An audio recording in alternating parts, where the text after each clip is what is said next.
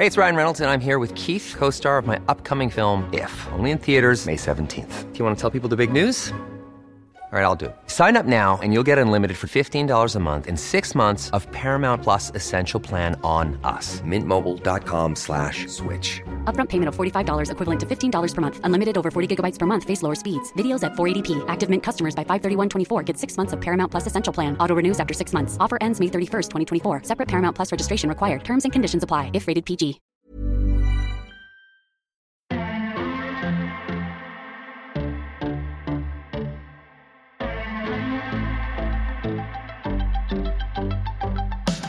Hello and welcome to the 10th episode of The First Exchange. Can you believe it? 10 episodes in. Delighted to have an OG of Irish MMA in with us this evening, Andy Ryan. Anyone who knows Andy Ryan is the head coach and owner of Team Rhino and all its affiliate gyms around the country. Andy was one of the forefathers of Irish MMA. We literally have himself, John Kavanagh and a few others to thank for Irish MMA. So great to get him on. We talked about loads. We talked about his time in the army, you know, the regrets that he had from leaving the army to where he is now, to setting up the gym, his background in judo, being a judo athlete, not making it, you know, all the roles that led him to be this really fantastic and successful MMA coach. The importance of jiu-jitsu in his gym as well. We covered all grounds, his family life, talked about his wife Claire, his kids, the death of his brother, you know, the impact that had on his family. Really great insight. I've known Andy for 5 years, and anyone who has watched any of my stuff with Fight Connect TV will know that Andy has featured heavily. But tonight was a great insight into him, and to really get to know who he is and what Andy Ryan is all about. So I hope you enjoy it. As always, follow The First Exchange on social media at The First Exchange and leave us comments, give us any feedback that you have. We're 10 episodes deep, but we're still new and we really want to know how you guys are enjoying the podcast. So I hope you enjoy this episode of Andy Ryan. It's The First Exchange. Andy Ryan, welcome. Thanks. How's things? A bit of deep breathing into this microphone here.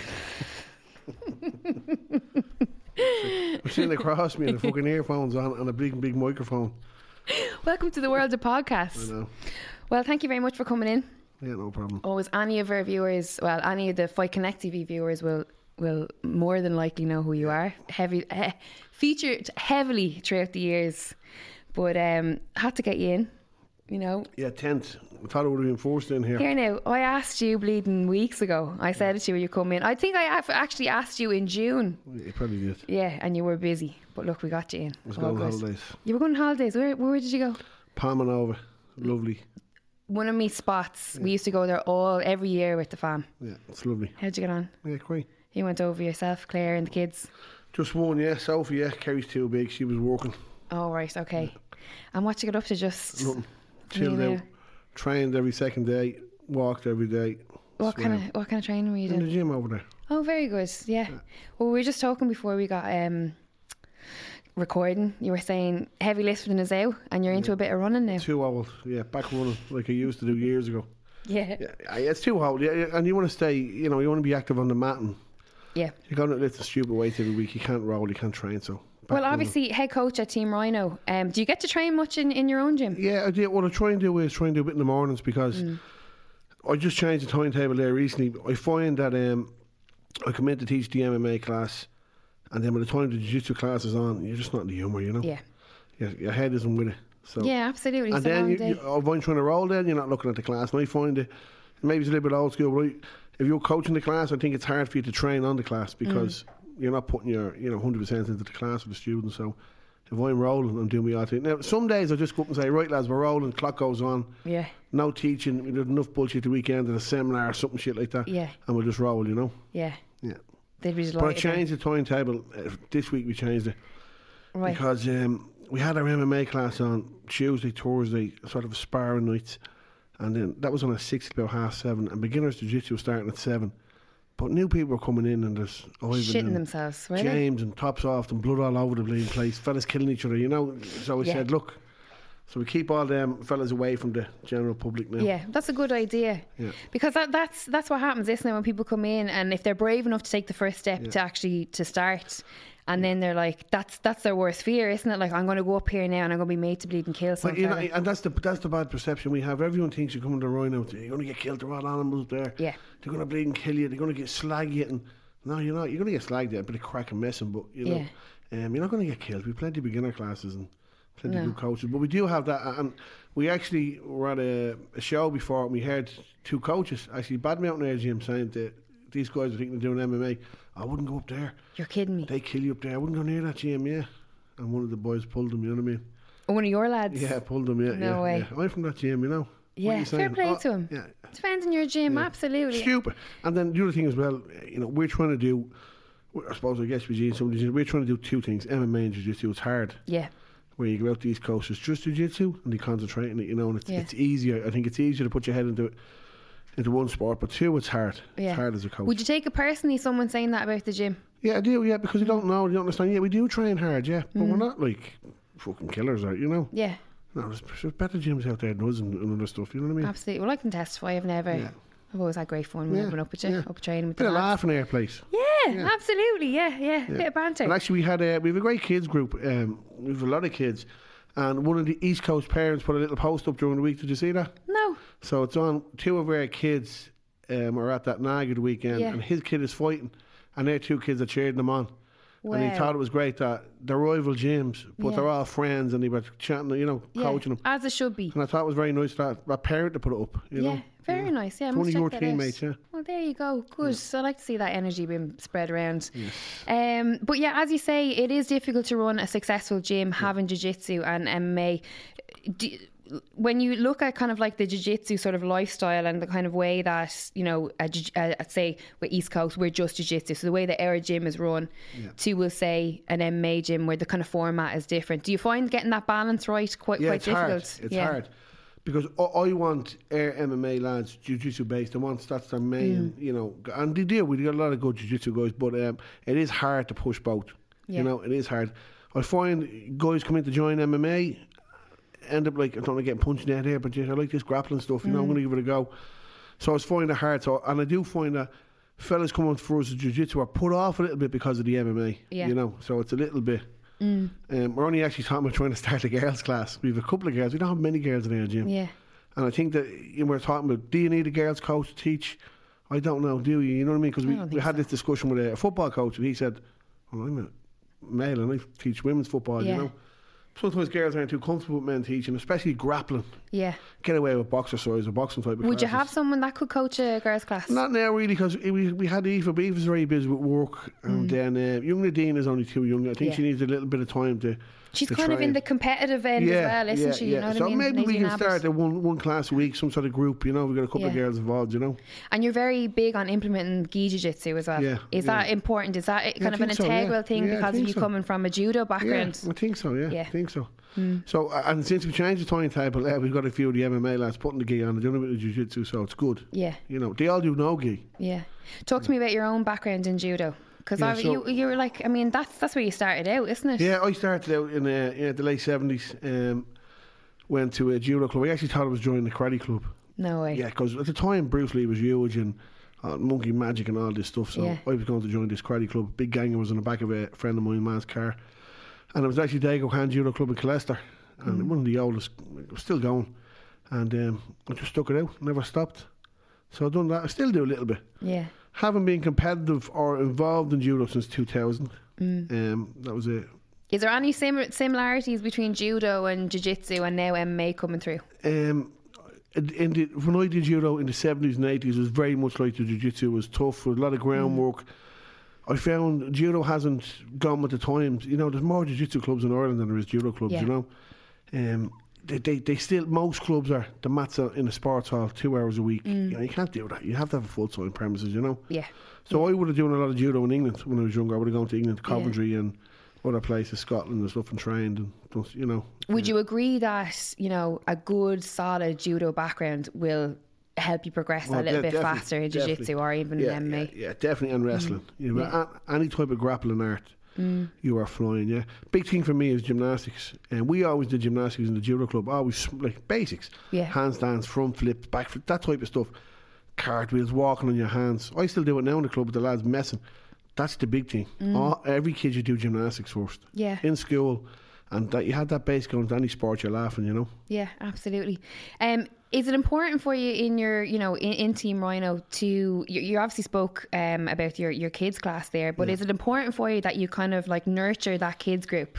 Like, do you see the benefit in nurturing the kids and keeping them with you and letting them progress the whole way through to, now that you have your likes of Paul Redmond and the lads who are pro and it's their career? You know? So it's a crazy one. In our main gym in the HQ in Finglas, we don't have a kids MMA team. It's grappling and jiu-jitsu with them, and then as they get a little bit older and come teenage, really, we bring them into the MMA. It's probably something we probably need to do. But we try and keep it fun. We've about 80 kids in the gym there. We've 4 good coaches. All the coaches' kids train in the gym. Yeah, and it's very fun based, and it's very, even though we wouldn't be too much committed on competition with them. But we came second in the IBGF tournament with a very small team. We won the Irish Open the year before that, so we have big numbers when all our affiliates come together. We've huge numbers of kids. Do you feel that even though, if you might not push it, but because they're in a gym and they're seeing the older guys do it, it kind of just naturally just kicks in with them? And our Donaghmede gym is very much like, that's the little gym to be in at the moment. So it's a tiny gym. Yeah. The mat area is tiny. But yet the kids in that club do K1 competitions, MMA events, the toy box, they do all the no-gi stuff, the NAGA events. There's a little small group of them. But the coaches do a great little job with them there, So maybe we need to do the same thing in Finglas to start getting some of the younger ones into the MMA classes. Yeah. What are you most proud of in terms of the gym? Obviously, the accolades that the gym brings in, that's obviously one of them. But overall, what is it? I'm in a sort of a time in my life where last week I actually couldn't make it. We had a 25-year anniversary from when I joined the army. Right. And that still does be in my mind, did I do the right thing in leaving and stuff? And I went in 94 and I met a great bunch of guys, and I actually, for jobs, I loved it, and I think it's a great start for anybody. And in 2002, I was on leave. I took a year out and I never went back. Right. And that sort of kills me sometimes. And I just say, should I stay in there? And I love the army. And it wasn't until one of the lads said to me, I was actually having a conversation with him, and I said, jeez, my head is wrecked. I should have left the army on his anniversary.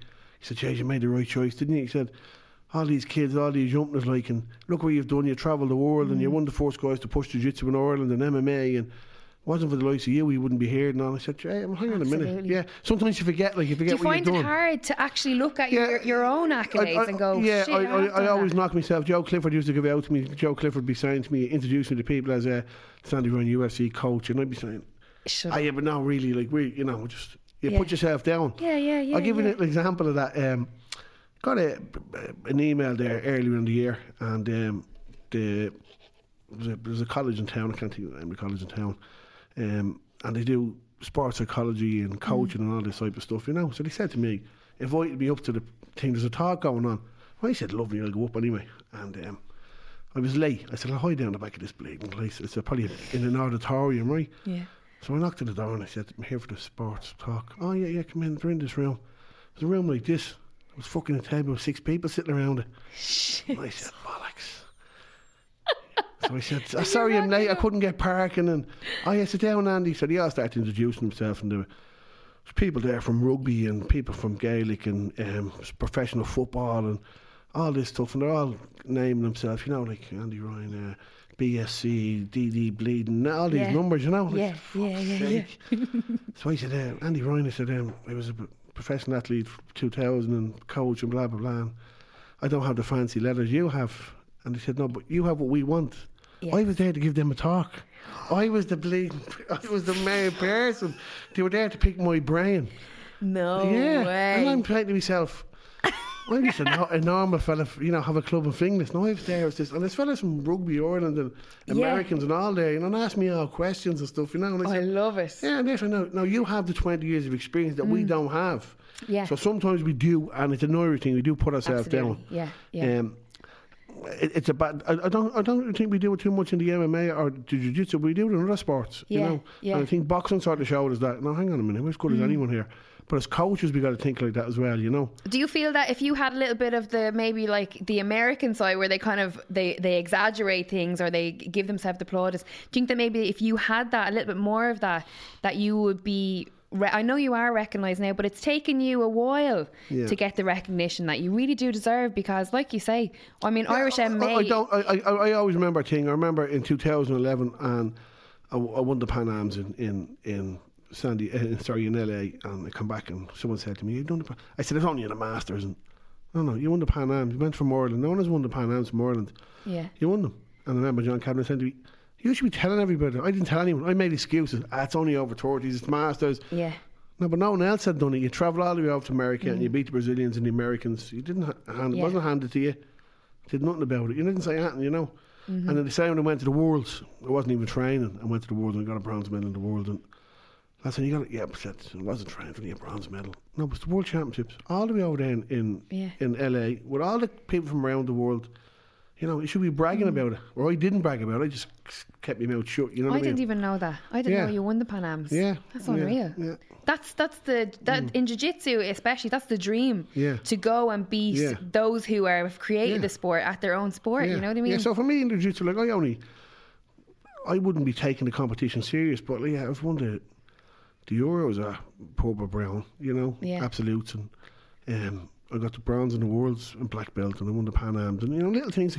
And then it's me then the fellas I've coached have done well in medals. You know what I mean? I'd rather that as me accomplishments. You know, for me the biggest thing, Siri win the world title, the Cage Warriors world title. Yeah, is that still your biggest thing? Yeah, well I think so, because it was done. It was the hard way, and it was done at home, and it was done when everyone thought he was finished, and I could see him.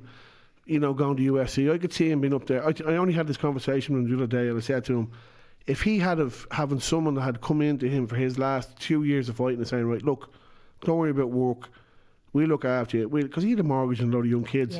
Because I could see in his last 2 fights, when he was fighting, it was tiredness, it was the recovery he wasn't getting, And I said he could have got the world title fight out of that. And for me, him winning that fight in the Cage Warriors in the Helix, when he was the underdog, and that guy was the name to go to UFC as the best flyweight in Europe. And Siri submits him, you know what I mean? What a nice. Yeah, and it was done the hard way. He had the hard way up. He had lost fights. He was going to retire.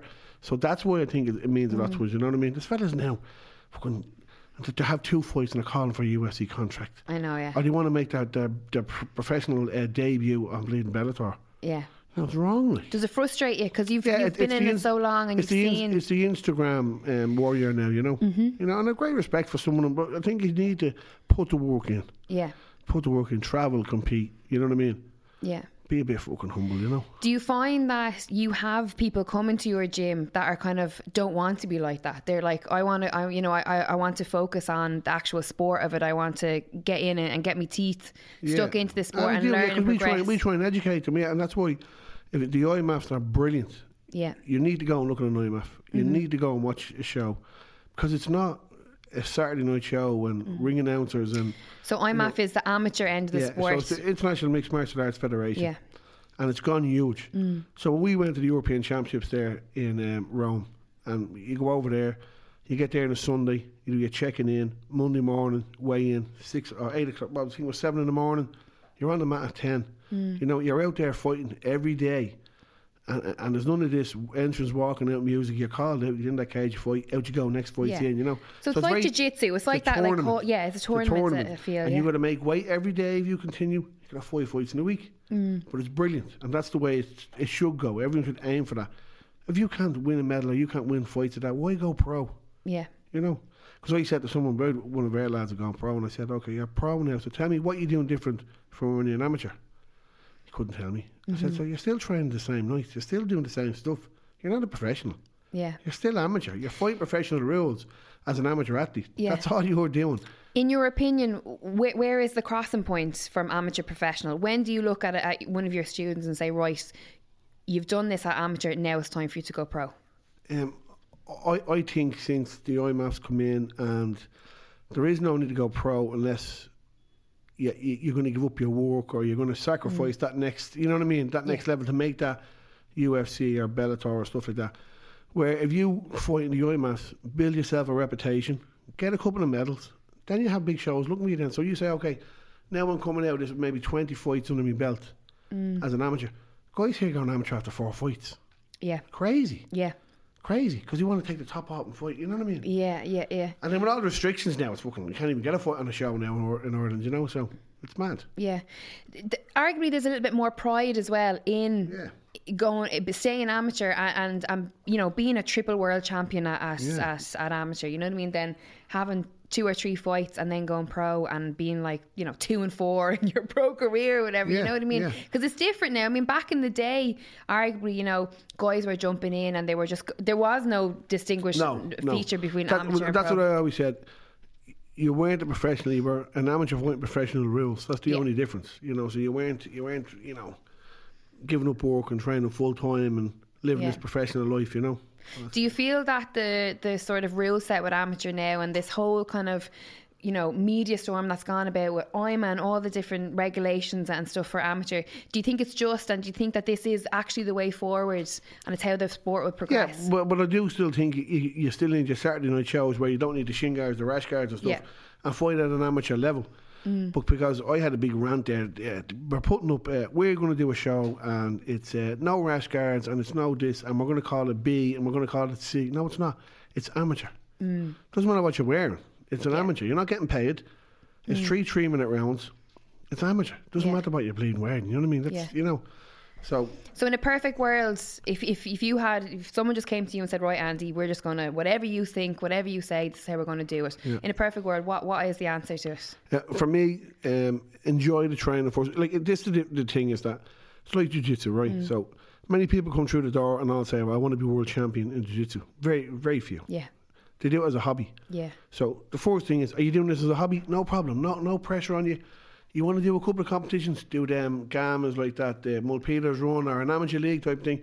There needs to be more of that type of stuff. I think O'Shane had a thing in the college, didn't he, with an amateur? Yeah. Do that. If you don't want to compete, don't compete. Fellas go to boxing classes and don't want to box, you know. So there shouldn't be the strict thing of when you come into a club, or you have to fight and you're going to go, okay. Then you have the guys that come in, they're athletes, and they want to make it, and you say, okay, no problem. You got to start step 1. You got to build your reputation up. You got to learn how to grapple. You got to learn how to wrestle. You got to learn how to box. You got to learn how to turn up in a fight. You got to deal with when you have that, you know, cutting weight. You got to learn how to, you know, the nerves getting in the cage or something's happened to you at home and your head is fucked up. You got to learn all them things and then get your fights in. Do that.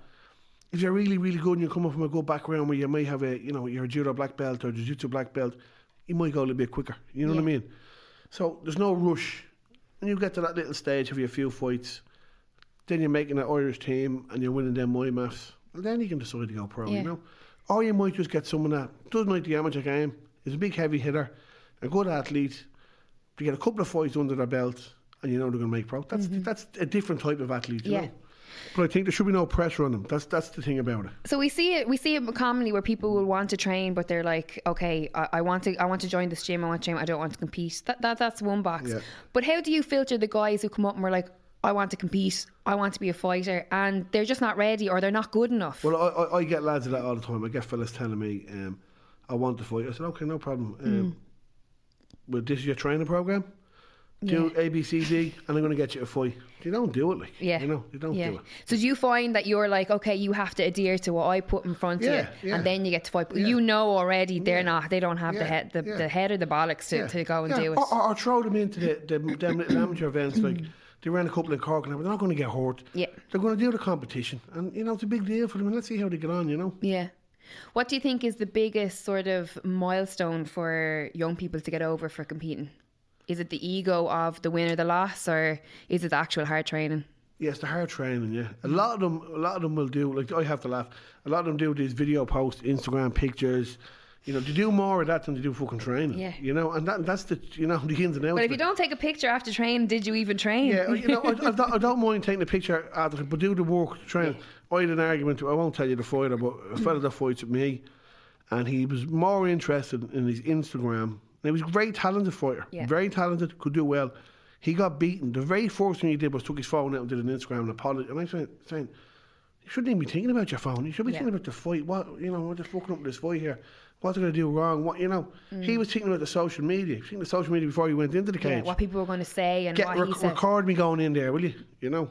Yeah. I had an incident in one of the Euros in Romania, and I pay my own way to go over there, Yeah. to coach, right? And I don't think a lot of fighters understand that. All the coaches pay our own way. Yeah. So I was paying 1,500 quid to go and help people out and coach them, right? And I had a few lads, my own lads in it, but I'm coaching other teams.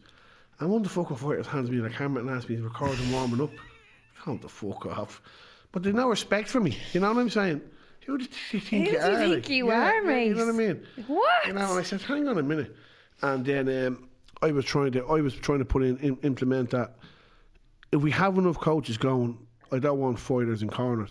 Nothing about the fighters. What I don't want is you're at to be out and having your fight. You're at to getting beaten. Now you jump into my corner because you're my pal. We're going out to fight, and we're all talking about is your fight you fucking lost. You know what I mean?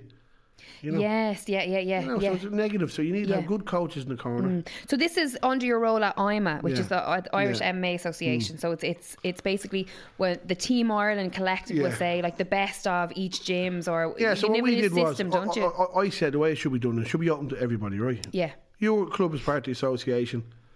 You know, you should be allowed to go. So it shouldn't be. And what way was happening before? People were just selected because they had the most fights? whoever or- had the money to go, or people didn't realise when it was on, or there was no information given out. So there was no squad, sort of. You know what I mean? So I said, listen, it has to be a squad. We have a squad. So whenever we have a squad training session, we had a squad session in my place there 2 Fridays ago. Yeah. It was out the door, like. Yeah, I seen the pictures. Yeah, it was Fighters from nuts, everywhere. yeah. So we said, okay, the best lads go. So the likes of a European medalist, a world medalist, you're going to be number one anyway. So we'll say that. And then little things like I was explaining to lads, there's no need to have a fight off on a show if you're someone like Alexander O'Sullivan, who was leading hundreds of fights, one of the best fighters in Europe.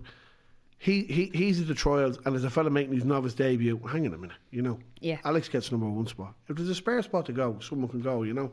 I've seen a lot of people complaining and slagging off that there was a few novices going to the Euros, last Euros out, and I was saying, well, you know, there's no experienced fighters want to go. They want to go, let them learn that, you know. Exactly, yeah. Yeah. Yeah, if you have a problem with who's going, then you step up and Yeah, go. exactly. Do you know what I mean? If you think you Exactly. can do a better job, you wouldn't deny anyone the opportunity to go over. No, and a fine example of that was Matthew Sheen in their place. Matthew was 0-1, goes to Vegas, and has 5 fights and wins every Leading one. up of them. end of the place. Yeah, you know. So, Yeah.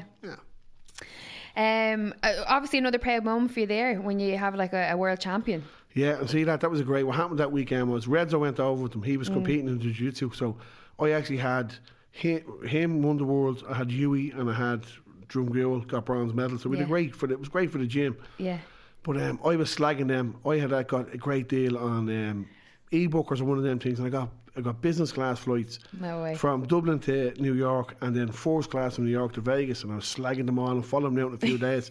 Got fucking food poisoning, didn't I? No way. Got Is food. that why Redzer ended up going? So Reds was out there anyway. Oh, I okay, was following right. them. So I was meant to go, and I got food poisoning, and I said, look, I'll see what happens. The day of the flight, I got Claire to drive me to the airport, and I'm halfway up and I'm getting sick out the window. Oh, and, shit, and I Andy. was sweating. I said, no, bring me home. I come home. I fucking lost all my flights and everything. All the money gone. Everything, Like you didn't get Nothing. refunded. Hotel, everything. I think it was 1,700 quid I'd lost, and and it was just because me bragging about going business class, slagging them. Where'd you get the bleeding food poisoning from? I was out the day before in a restaurant. I'm not going to name it. Don't you ruin them? Yeah, and I got food poisoning. Yeah, Shit. yeah. Me and my daughter. Yeah. No way. What did you have? What was it that? No, I can't remember. Fucking hell. Yeah, and it That's was gas. bad, and I'd never been sick before. Like I said, Really, yeah, it's 'cause horrible, you know you're isn't sick. it? You say, right, you'll still travel. Oh, And I yeah. was saying, right, business class. I'll have a bed. I'll be able to sleep on the flight. Yeah. But I couldn't even sit up. I was puking. I was Taking a Motillion Bobby yeah, I Grant. was puking. It was bad. So I said no. I said fuck them anyway. Brilliant. Well, listen, they done you proud that year. Yeah, they anyway, got a great didn't they? win. Yeah, you got a great weekend. And Redzer, I mean, he's great. He's a great coach, isn't he? Like and I always see him when I'm covering the shows. You know, that's Paul Redman for any of those Bellator professional MMA fighter. But even with the lads when he's in the local shows, you know, he's a good energy to have. You know what I mean? And I think the lads really respect and Yeah, trust because him. he's a normal Joe Soap. He doesn't. There's no ego Yeah. with the fucker. You know what I mean? Yeah, some would say that he should get a little bit more of an He ego. should. The whole team was like that, I suppose. You know, we just. Yeah. But we don't shy away. Like I say to lads, we walk into a venue, we walk into the Tree Arena, wherever we're going, fucking chest out, head up. You know, Yeah. no one's going to bleed and bully us. You know what I mean? I think people know that. Yes, And we get on with it. We get on with yeah. everybody. You know, we do Yeah. get on with it because people know that we're here to scrap. You know what I mean? We're here to, Yeah. you know, No bullshit. and we don't mind giving people, you know, mention if they're doing well or doing, you know. think the last time I was talking to you, I was giving a mention to Dara, and Dara sent me a message saying thanks very much. And Did he? Yeah, Lovely. yeah. Well, you know, East Coast Party had the best jiu-jitsu club in the country. So you got to, you're not pointing saying, oh, well, we'll fuck about them Southside bastards. You know what I mean? Yeah. You've got to be honest. Absolutely. Yeah. Well, that's good. That's lovely to know. Not for long. We're coming to get you. But listen, talk to me for a bit about Paul Redmond, because obviously, arguably, he's your most successful fighter that you have in the gym right now. At the moment, in terms of professional. Yeah. Paul's own legacy, I think he's still the only Irish fighter to fight for pretty much all the professional organisations, KSW, BAMA, Bellator. He got a raw deal in the UFC. Let's talk about that. Got a raw deal. He started, we bullied him into taking that fight, and he told me he was 18 kilos over, he was 23 kilos over or something. So we made him cut the weight anyway, and he was missed by a couple of pounds. Yeah. So he wasn't going to do well in that fight. Now, he lasted 3 rounds. Yeah. But he just didn't perform. And then we were caught up about this thing about he has to be 66 kilos, he has to be, and we got him in unbelievable shape. He looked super. His fitness level was great. But the second he got hit in the bleeding shin, he was gone. He wasn't the same fighter, you know. So the UFC just dropped him straight away instead of giving him the Dublin chance. But we moved him back to 70 kilos. Yeah. And that's where he sort of made his name in Cage Warriors. You know, Cage Warriors was great for him. And then he got the Bellator or the BAMA shot there, and I thought he was hard done by that. Originally, when that fight with Norman was a title fight, we thought it was 5 rounds. Yeah. You know, and 3 rounds for a title fight is a bleeding joke. Yeah. Because the TV bleeding, it was TV hours. A TD deal that they had to get in at a certain time. Because there's been fights on it since that are 5 rounders. Yeah. When did he find out that it was only going to be 3 rounds for that fight? I don't even think we even looked at the contracts, to tell you the truth. We just signed them. And, you know, because you just think, you're just like, fight. Yeah, good. We're all good. And I thought the fight was close, and I thought he did enough to win it, and you know, and I wasn't going to argue because Norman's a great competitor, and he's very come good. from a good gym, Rodney Moore. And he's very good. And Rodney Moore, there's no bullshit with them lads. You know what I mean? Yeah. And we've been in shows with them in Newcastle and other places in England, middle of nowhere, you know, and shared change rooms, and so they're 100%. Go back to the time with the UFC when you're talking about with Paul and he's the 2 fights. Do you get a chance with the UFC to say, look, I don't think he's after getting a fair run, give him another chance? Are they that kind of a company where they can be open? I think because at the time we were sort of doing it as Team Rhino, he wasn't with Intensity anymore, you know. And I think if we had been with a good management agency like Intensity, where they have fighters in the UFC, they can start to say, well, hang on a minute, they can argue the case for you. Yeah, well, they didn't give a shit about us really, you know what I mean? But I think he was unlucky with that. And then the BAMA thing, the belt, and there was no belt on it. Norman didn't make the weight, and should have been a 5 rounder. And then I thought he was unlucky in the KSW show in Poland. He would look bleeding brilliant, and then just gets clocked. You know what I mean? He's been unlucky with that in injuries now, already. Yeah, and obviously we just found out that he's out of Bellator now. With stupid wrestling, a basic throw, just twisted his ankle, but he pulled the ligament, snapped the ligament, and the ligament pulled some of the bone off away, and he fractured his leg as well. Oh, sweet Jesus. Did he know on the night, was he like, I know, I was on the mat, I told him to get the fuck up. I had it, and I said, don't start this bleeding whinging. You know, the twisting your ankle, put a bit of freeze spray in it. Yeah. And have like a little samurai sword stick, and batter him with that, get him off the mat. And he was saying to me, I think I might go to Beaumont. I said, you're not going to Beaumont. You'd be sitting there all day doing your own. There's nothing wrong with you, you're grand. Yeah. Bit of voice in it, and 2 weeks later, it still wasn't going down. And he texted Dan Healy got him in for a scan. I said, no, your ankle is fucked. No way, really? Yeah, but listen, I think even if he had to go to the hospital, he wouldn't have noticed. What's the conversation like? He obviously rings you first. Yeah. And what do you say? He was heartbroken. I'd say he was, yeah. And I said to him, if you were a horse, you'd be glue. You'd be gone. So I had breakfast with him on Sunday, and I said, listen, pal, I said, news to you, you're done. You're no good to me. Don't be ringing me anymore.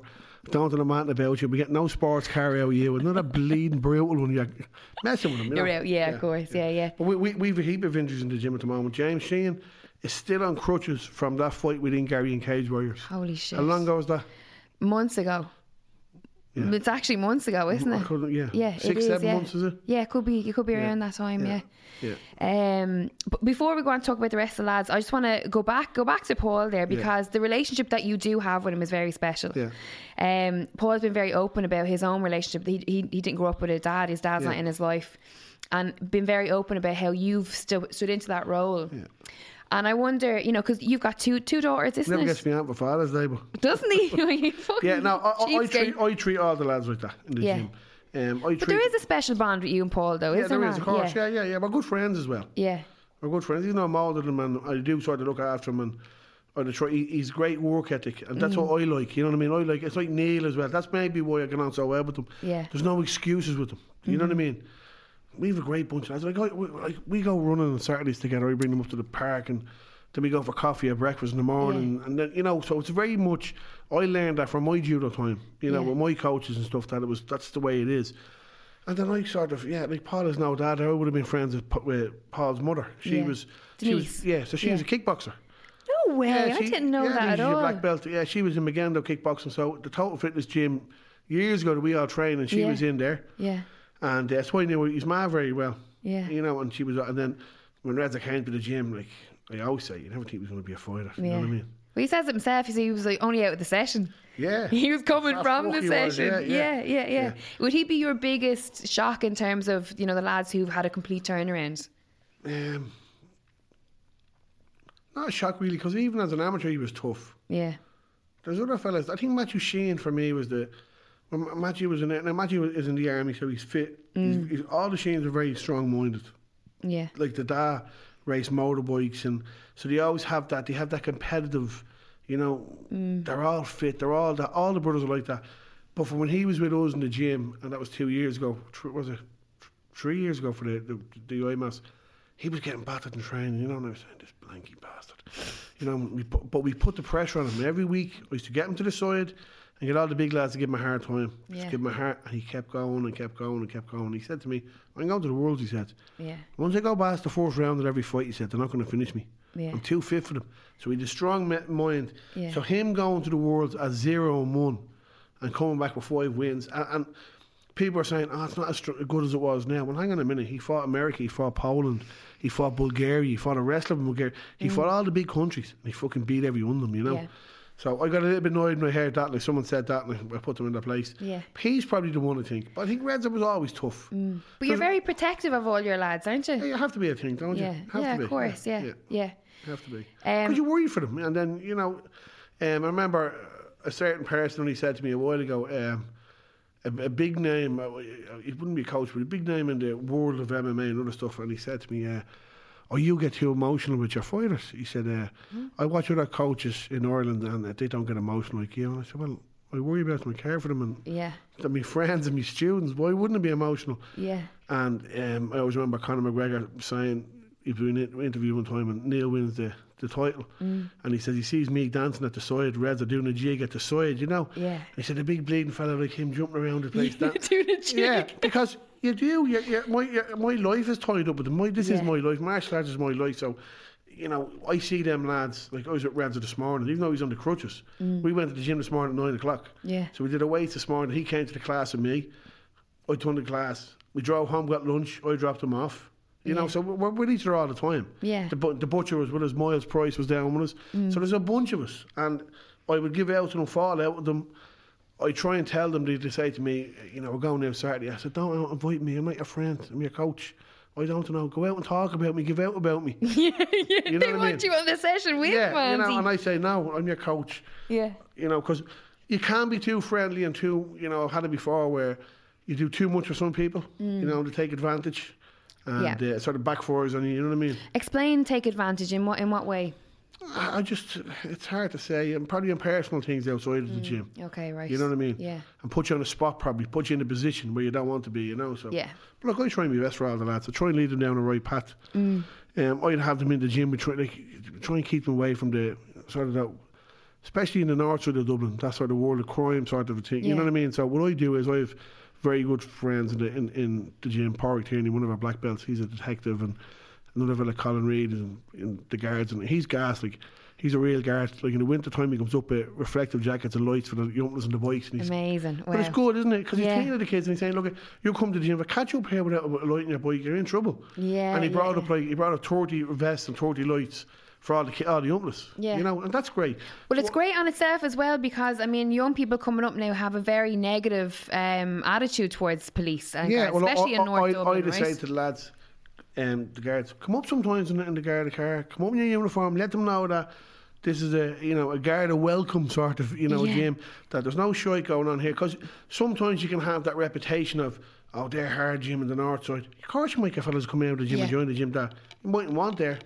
Or just play the game. They don't last. Anyone that's trying to just local hard, they don't last. You know what I mean? Mm-hmm. I'll put Big Carl on them anyway. Yeah. That'll work. Yeah. That'll work. But go back to me about that time, in the army. I'm interested because you did mention that about the regrets maybe that you had, or the I don't have many regrets, and I'm always saying, don't live in the past, and but what was it? What was so special about the army that I think it was the people I met and the training, and I still run the gym a little bit like the army, Yeah. And I'm still very good friends with one or two of the guys that was in the army. We still talk probably 2 or 3 times a week, Yeah. I just think the job that it is, and the fitness and the outdoors, and I actually found I was brilliant in school. I was a daydreamer. I actually loved school, and that's another. I'd love to probably go back, and I never did my leaving or anything, Wow. And sometimes I think that's why, as a coach, I hold myself back a little bit when I went to that meeting at the college. Well, hang on a minute. I'm not academic. I'm not.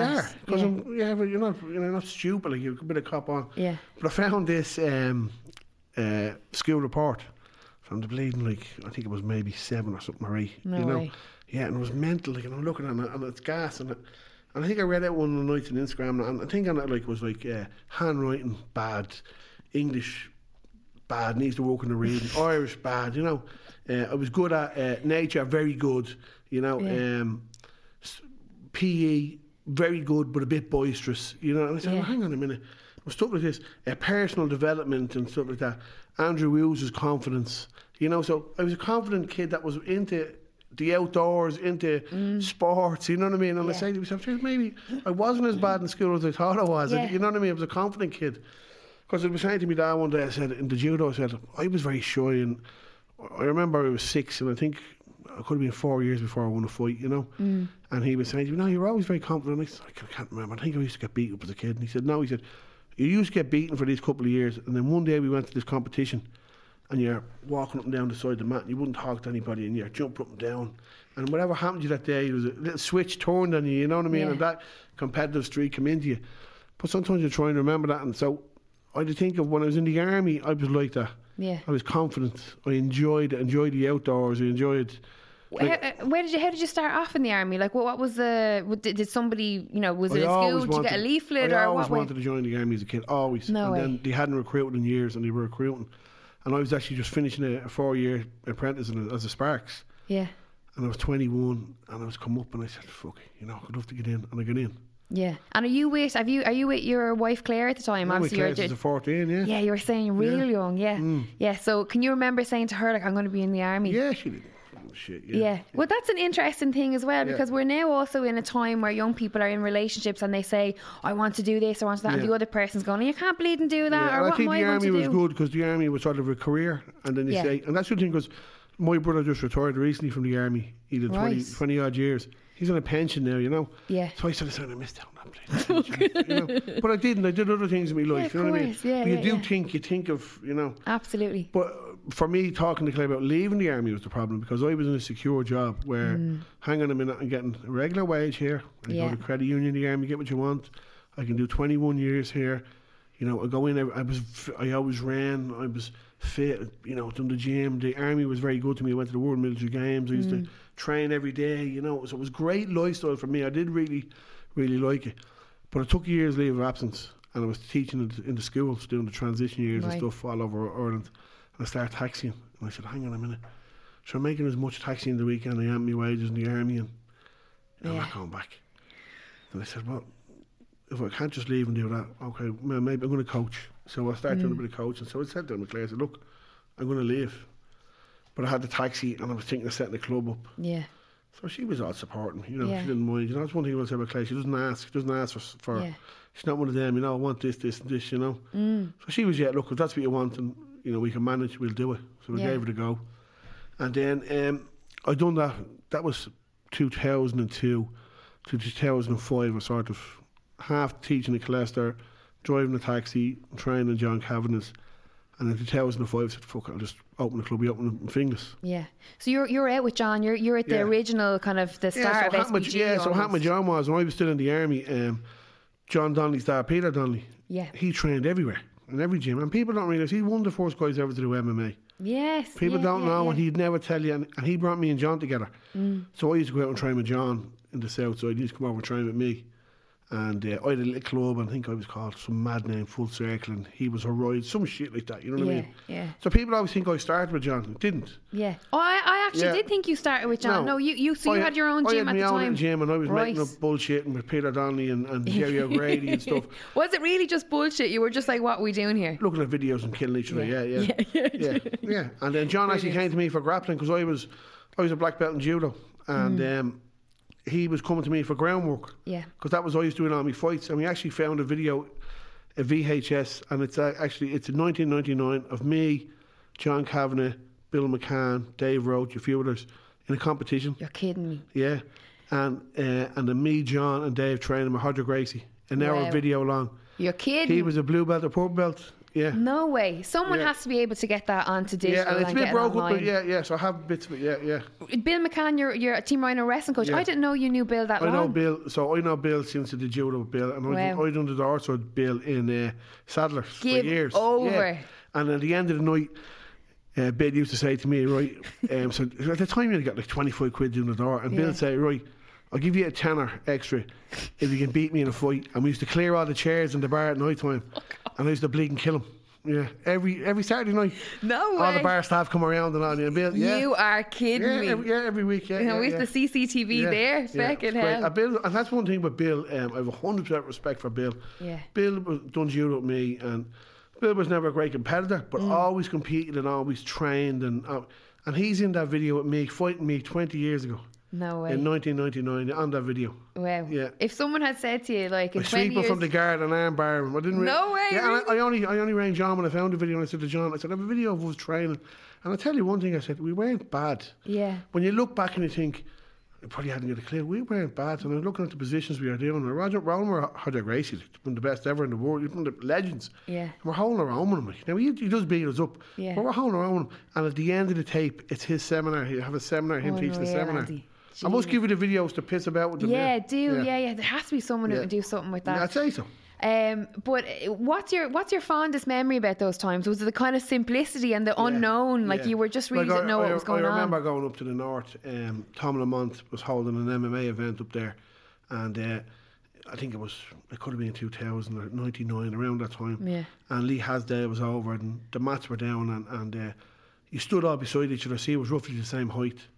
And you fought each other, so you can have 3 fights in a day. Yeah. But it was like the rules were made up to, okay, we let you strike to the head for the first exchange, and then it's grappled, or you go to the ground, you can strike for the first 10 seconds. I wore judo suit. I had no groin guard or gum shield, because I never wore one in judo. And I got there, had to get into someone's groin guard and someone's gum shield from their mouth. So John Donnelly had a spare dirty one. So what I did was, at the start of the fight, I put it in my mouth, and as your man called Tony to go, I spit it into my jacket. And then because I wore the judo jackets, most fellas would grab me. I used to throw them and just arm lock them. Yeah. And I think I arm locked everyone that this day. This is MMA. MMA. You're fighting MMA in a judo gi. Yeah, so I fought in the Europa Hotel in judo gis, like, yeah. But it was great because you didn't know who you were fighting. It's like pride. Yeah, you didn't know who you were fighting until you got there. And you stood beside each other. And you could have 1 fight, 2 fights, 3 fights. I remember Rodney Moore telling me that. He said, I used to just turn up and someone go, you look this size. I nearly fought Rodney.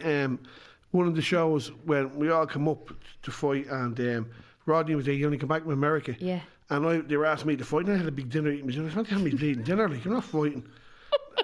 And that's when I first met Rodney, and I was only back. But yeah, that was a great time. We used to go up to the Europa then, and I'm in the Europa and I'm fighting someone from Galway. Just told him fighting him that day. Never seen him. Toy boxer. I had my judo suit on. He was a toy boxer. It was great. There was no bullshit. There was no hassle. If you won, you lost. You lost. No big deal. Yeah. You know, and everyone, we helped out the lads of the North run the show. Helped backstage. Yeah. That was great. I really, really enjoyed that time. That's like what a memory to have. Like that's so special. Yeah. Do you miss that? Do you miss that it's all, with the sport? Obviously the sport is grown, but it's complicated now, I talk to Cows and I talk to Dino and I talk to lads in Cork and I try and keep it like that. Yeah. Another great one was in Killarney was a great one. They had this World Organisation of Martial Arts, and it's in the Glen Eagles, right? So it's all the styles, and it was these unbelievable kids doing backflips with fucking canes and fellas with swords, like unbelievable. And he had a grappling section, and he had an MMA section. So in the grappling section, we all went down, and we all won. Got these beautiful war medals, fighting fellas from America and all. rules were made up half on the day. And I was fighting. I said, right, I was fighting this MMA fight. There was only two of us because it was black belts. So me and this guy from America, and he's had to be telling the lads that they're spending 10 grand in training camp and 3 months off. And they were organising the rules in the day. And the rules were that we could strike standing all right. I could wear my suit. He couldn't low kick, and then he could low kick. That come in, then he could low kick. But when we went to the ground, you could only strike for 15 seconds, and then you had to grapple or get back to your feet. So I said, right. And a mate of mine, Roger Mortimer, he's mad, and he used to be a very fit sort of fella. He had a bad accident, but he was hyper, you know. And he's run up and down the place. He said to me, "Oh, you want to see a man hitting the pads? Are you in trouble? Jesus, you're going to don't let this fella hit you. He's going to knock you out." And I'm trying to warm up to go out to fight, you know. And I'm warming up with John. And I said, "Well, wear the bleeding suit because they all grab you." Yeah. So he went to punch me, he grabbed me, and I threw him, and I arm locked him like in 10 bleeding seconds. Yeah. And I broke his arm, you know. And the fight's over, and that man had spent 10 grand. But that was like, it was made up on the day. There was no like training camp. There was no, you know, we were there. We were grappling the day before. That day we were doing the MMA. Dave Roach fought, Dave McGarville, John Donnelly fought. Ray Steers, my judo coach, came down. He fought in the Masters division. He fought this fella, come out with a gold belt and loads of bars on, and that was a grappling rules. But it was brilliant. It was brilliant. If only I was around in those times. Like, but there was no shit. We all went down, and we were down there, I think, for 4 days. I hit the session then after, yeah. That's what it was. Everyone went to drink after, wasn't it? Brilliant. Yeah, it was great. All that fought each other that day. Yeah. Brilliant, yeah. That's what you want. And there were some characters, there was a couple of mad fellas down there, it was a great bit of laugh. I'd say so, yeah. Do you know, there's like a big argument for jiu-jitsu, judo, Muay Thai, kickboxing, you know, which is the premier martial art, like which is the dominant of all in MMA. Do you have an opinion on that? MMA? Yeah. MMA, you know, because people, it's still a pub conversation, you know. Oh, grappling, wrestling out wins, you know. MMA, you see fellas that are really good jiu-jitsu players or really good strikers. They get beaten by a wrestler, or they get, you know, the real good jiu-jitsu fella can't take the guy down. MMA fighter, you know, and that's the way it's evolved. There is no really Thai boxer, jiu-jitsu player. Most of the top guys, they're MMA fighters. Yeah. That's what they do. They don't go in Thai box. They don't go into jiu-jitsu most of the time. Okay, you get a couple of people that change over, but I don't think they win the big fights. You know, or they become MMA fighters. Yeah, you know what I mean. That's for me anyway. What is it that you instill in your lads, the pro guys that are with, say, people like The Butcher, Miles Price, work ethic. You got to train hard. You got to put the work in. You know. I'm always trying to learn. I'm always asking. I was on to a friend of mine, Kieran Ward. He's the Irish Olympic coach for the judo, and asked him. And then I rang Carrot Brown and the guys that run IMAF, the two guys, the chairman and the president. Guys, well, they were Olympians. Right. Oh, yeah. Carrot Brown was, wasn't he? Was it judo? Both of them, yeah. Judo, yeah. And Kerry, he won a bronze medal in the Los Angeles. So they know what it is to be a top athlete. So they put me in contact with Nigel Donoghue, who was the Olympic coach in England, and he's telling me how they train and what they do. And he said, look, it's 25 hours a week, broken down. That's what they do. That's what it is, you know. Yeah. And then I try and break down with our lads and say, look, it's 24, you know, it's whatever, 24 hours. You count up the hours you're doing. A fella said to me, I'm doing 30, I'm doing 15. Well, yeah. You're probably doing 30, you waste your fucking time. Or you're not. Fellas going to the gym for 3 hours is a load of bollocks. You know what I mean? Think so, yeah. Yeah, well, what are you going to do? So say... Well, this is it, yeah. If we went to do our weights this morning, 45 minutes, that's your weights done. Then you go to your jiu-jitsu class, it's an hour and a half. But that hour and a half, you're not going full on killing for 90 minutes. You're doing your warm up, you're doing your technique. You might do a half an hour rolling, and you do your stretching. So it's the intensity and level is up and down. And you and I yourself in East Coast, you probably train certain hours. Like if you were to train 10 hours a day full on, you wouldn't be able to walk 3 days later. No, you know? Absolutely not. So them 6 hour sessions are probably broke up over the day. Yeah. And in them 6 hour sessions, there's probably a lot of stretching and recovery and technical work involved. You know what I mean?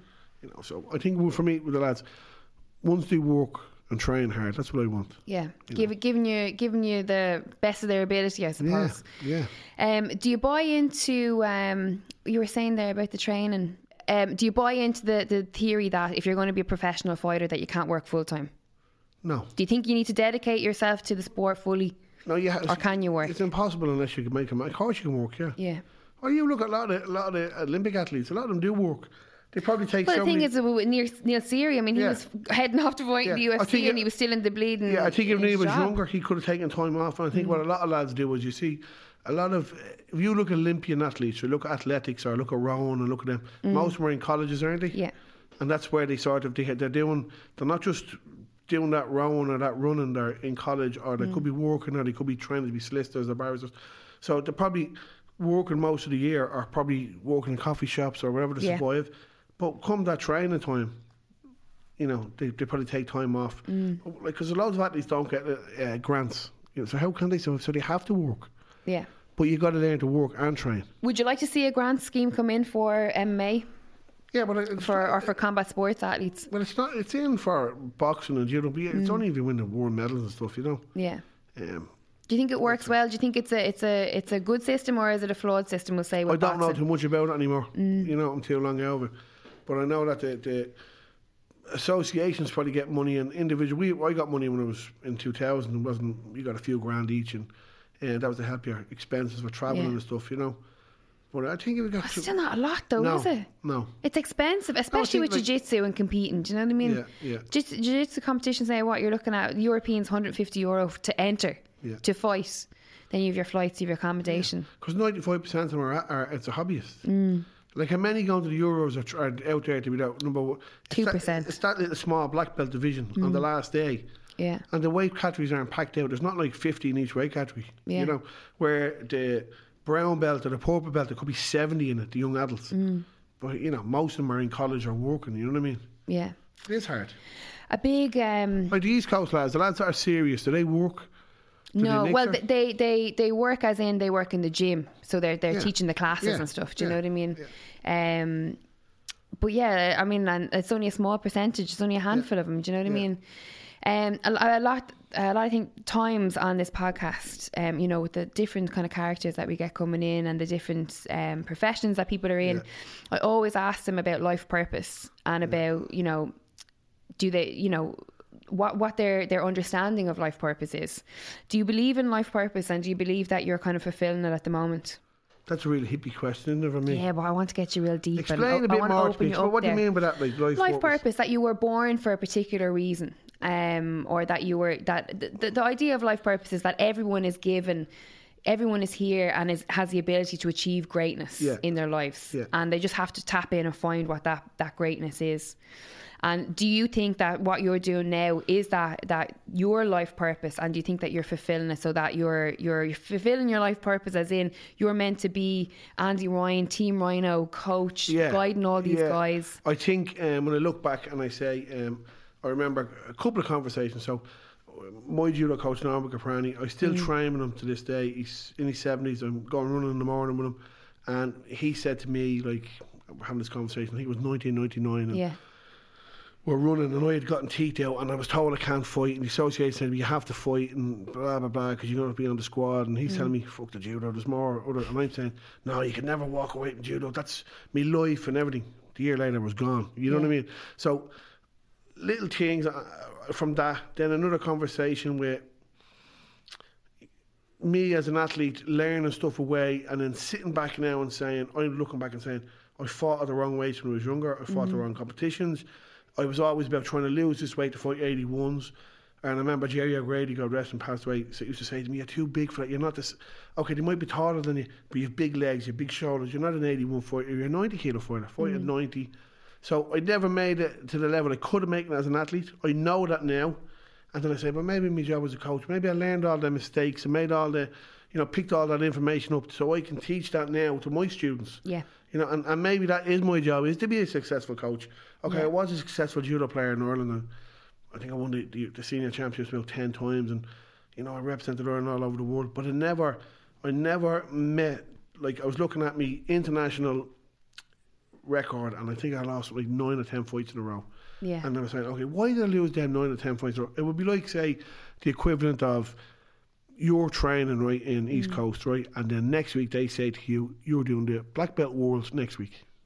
Yeah. And you say, well, hang on a minute, I haven't prepared for that. Yeah. So I was thrown in the deep end, made fight 81 kilos, was a really 90 kilo player, never reached my potential, didn't get battered, but lost the fights. And you look on paper and say, I was fucking very bad international. Yeah. At that standard, you know. The standard back, I was good.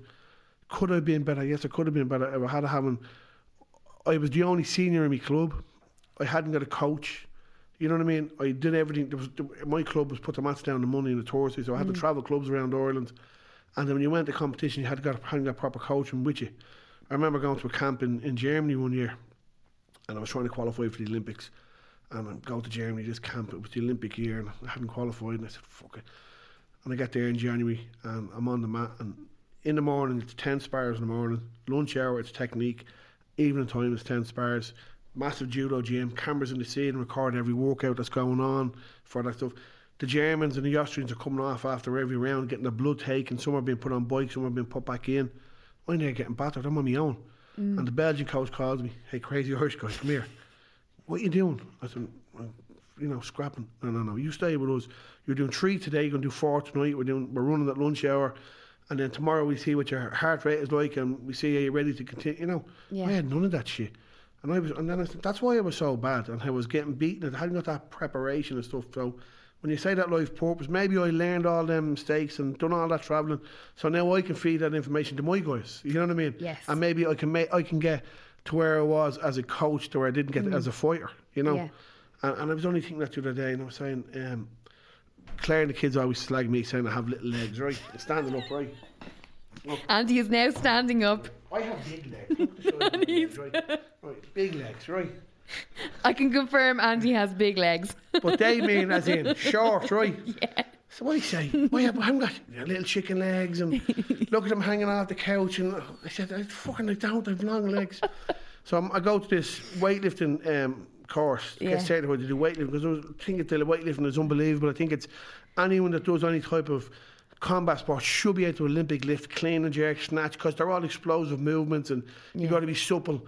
And your man said to me, he says, you're very supple, he said, and you can squat right down. I said, well, I've done a bit of powerlifting, and I've done the judo and all. He said, yeah. He said, you're built for Olympic lifting. He said, you have short legs and a long body.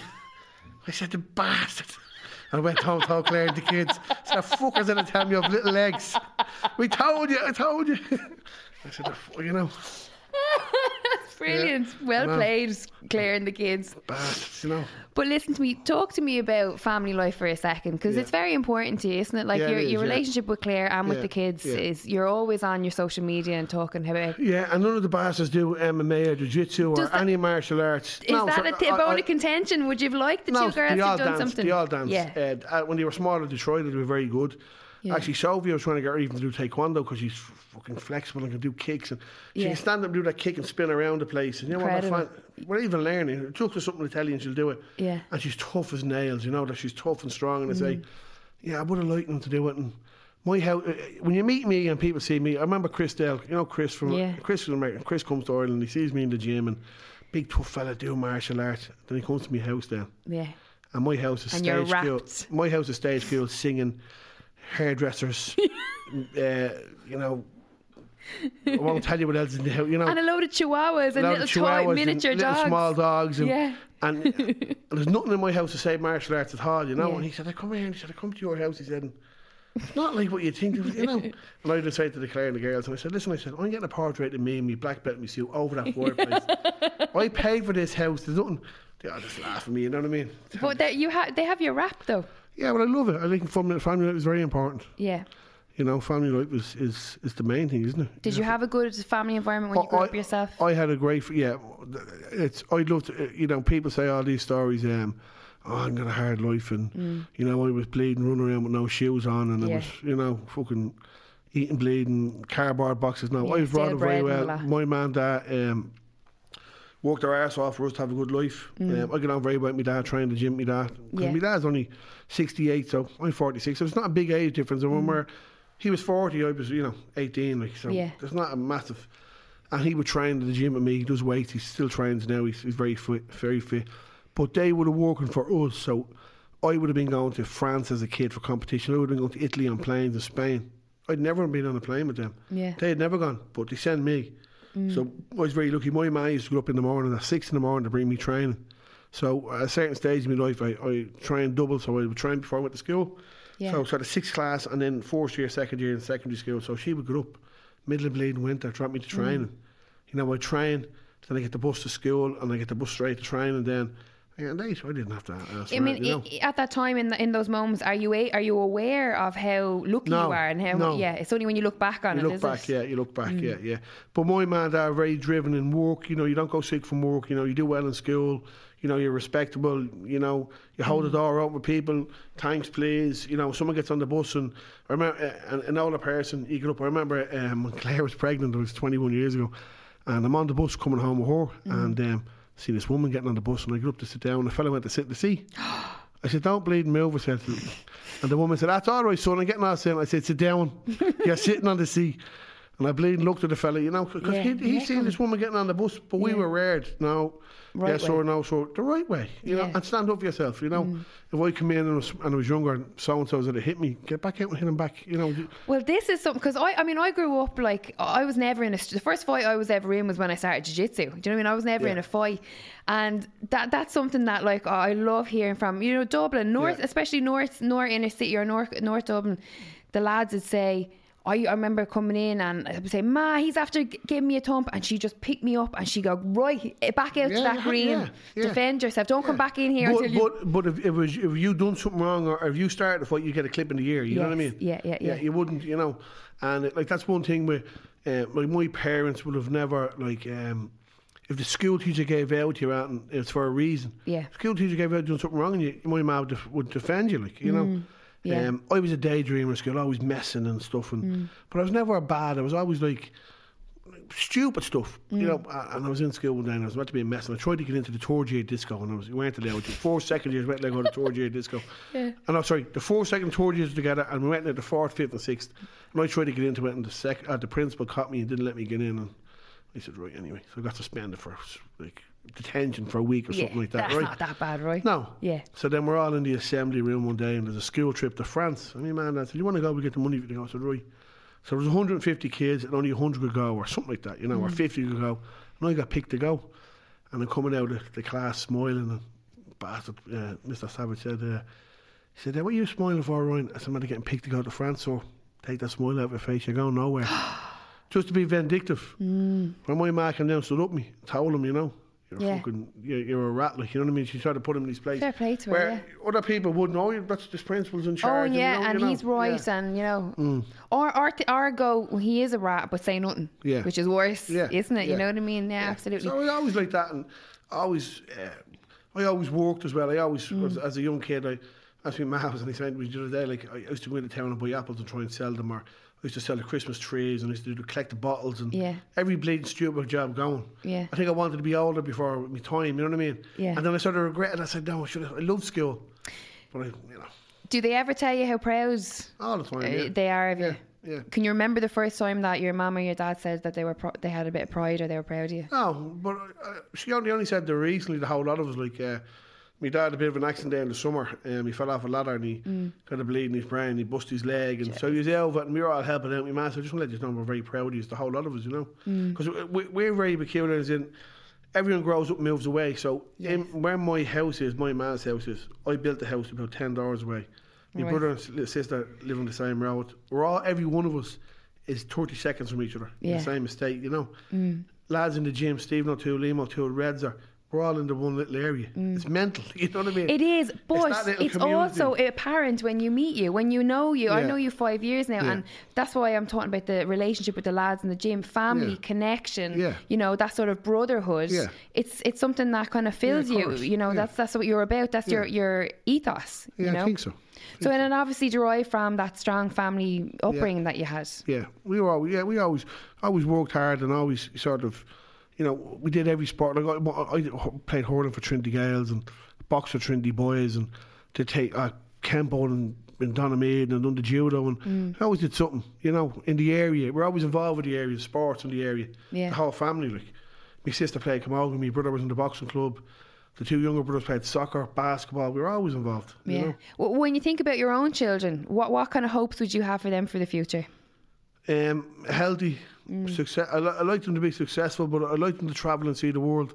My youngest one has like like a Cronin's. It's Right. what do they call that bleeding? I don't know. Crohn's disease. Yeah, it's like that. Yeah. There's no cure for it, so it's like a bowel disease thing. And she's saying, I want to travel to Australia now, but what? Because she goes to hospital every 4 weeks to get treatment. I said, you have that treatment in Australia, you can get it. Yeah. The world's a small place now. Yeah. So I want them having nothing to stop them, but I want them to travel, see the world, enjoy their life. Don't get bogged down. You know, come out of school, you know, your life is over. You know what I mean? Some shitty job. No big panic. You can go back to school anytime you Absolutely. want. College and stuff. No pressure. No pressure. And be nice people. Yes. You know, I would have been a lot of years ago very competitive and I'm not going to smash your fucking head in. I'm not trying my horse. She's a girl, wasting my bleed. You can't be like that. You know, you got to be open-minded a little bit. Yeah. I think it's funny that you did have that mindset when you were younger and then you ended up having two children. I did when I was two daughters. Two daughters, yeah. And that's the gas thing as well. Like, Yeah. You know. Do you ever regret not having a son? No. Would you have liked a son? No. Well, you've got about bleeding 300 Yeah, of them up no, there, because that would be wrong to say on the girls. You know, I remember when I was having Sophie and one of the lads said to me, "Oh, there's a girl. You regret that?" I said, "No, she's healthy, she's a beautiful little girl. Why would I regret that?" Yeah. No, not meant to be. It's not meant to be. You know. Yeah. I always say to the kids, I say, "Sure, when I get rid of your man, I'm going to get one of them Russian models in a set, and I'll have loads of boys, and I'll have a little machine and all." They said to me, "You were born shut. You don't even go out. Who would have you? What, do you want to go now? You know?" Yeah. It's good banter that you have with them. You have to. But You listen, I want to talk very briefly about the relationship that you have with Claire, because it is actually something that's very admirable, the fact that you have been together since you were children and have remained not only in what seems like a happy, healthy relationship, but good mates. Yeah. Good crack between the two of you. You go through your hard times, and you know, I suppose like everything when we went full time at the gym, and then I opened a big gym in Baldoyle. Yeah. And we had sold a house and made a few quid in it, and we were moving. And we were actually building a house, and then I lost all our savings. You know, we built a big used gym, fucking 2 floors. What SBG have now, I had 10 years ago. Yeah. I remember you saying. I think I lost 200 grand. You know? Fucking hell, Andy. Yeah, and another fella's involved me, and all our savings and it was gone. And I ended up in intensive care in hospital. From that, Yeah. from the stress of it. Because I was running. I had gone from paying £1,000 a month rent in a sports hall, you know, a little room, running the club, to all of a sudden I was paying £4,000 in rent, plus VAT, plus electricity, plus everything. I think I need to be bringing in 15 grand a month to cover wages, and all, and I was bringing in 4. Oh, Right, Jesus. something like that. Can you know I had something sports? And at the time, the Celtic Tiger was just for the going, and all these small Dun gyms were opening. Yeah. They're charging 30 quid a month and all. And for about 3 months, I couldn't bleed and breathe, you know? Yeah. I was getting this pain in my bleeding chest. And I was doing a lot of heavy lifting. I said, maybe it's because of that I'm doing the powerlifting. We're having a Christmas party, and I said to Richie Moore, I said, "Richie, you have to go home, drop us home." I said, "Claire, you stay there." My man Dan always there, because even the gym we had like, we had the big gym, we had a weightlifting gym in it and a bodybuilding type of thing, and we had the Team Rhino thing in it as well, and it was called SBG Northside at the time.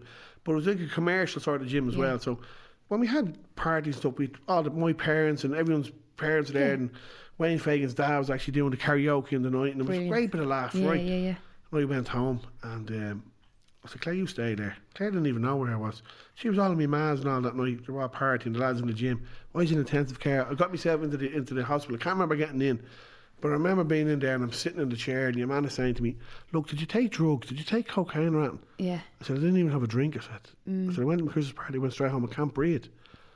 So they done me blood and said, "No, there's some level in your blood, over 200 is dangerous. You're at 1500.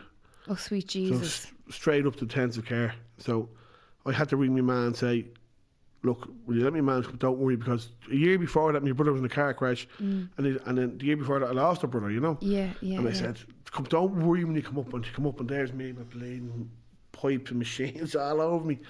And there for a couple of days, brought me out, put me on a running machine, done me stress test, and said, "Look, your heart is 100%, your lungs 100%.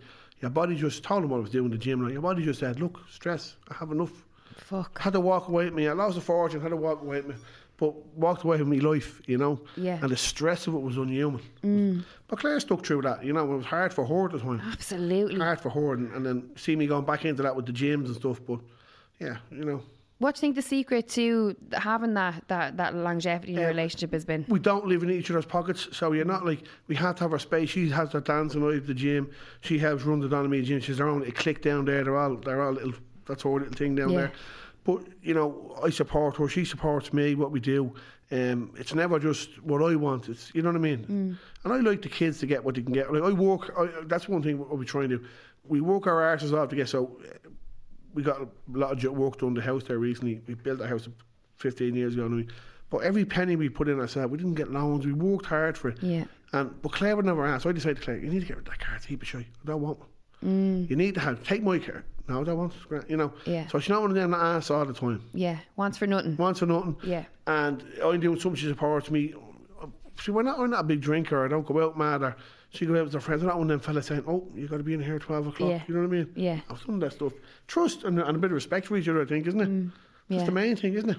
Do you see relationships ruin many careers in terms of? I see fellas in the gym when they come to the gym and their wives are, that's the fucking culture in there. That bleeding Andy Roy fella has his all brainwashed, right? And they say, well, what do they want you to do? Well, they want, one of the fellas, his wife wants him, when he comes home from work, to sit there and watch all the soaps all night, and that's it. Like a dickhead. Yeah. And I say, well, what the fuck, like? Yeah. You know, like, Claire goes to her gym in the morning, she goes to the... Imagine me stopping that way, not going to the gym. Yeah. I want you to watch Big in Coronation Street Be with in me. the house, make them beds and clean this, and you know what I mean? Yeah. I'd wind her up now, and she'd say something in the house, say, don't know, the bins, oh, that's your job. Don't start that. I say, you're the woman of the house. You know? Yeah, no, but like, Yeah. I think respect, isn't it? Yeah. Respect, Absolutely. Yeah. Yeah. Wrapping up. Last question. Always ask it. What's your perception of happiness, or what's your idea of happiness with everything that you know to date? Perception. I don't know. Or what is happiness to you? Happy, so I'm happy now. So I think family life.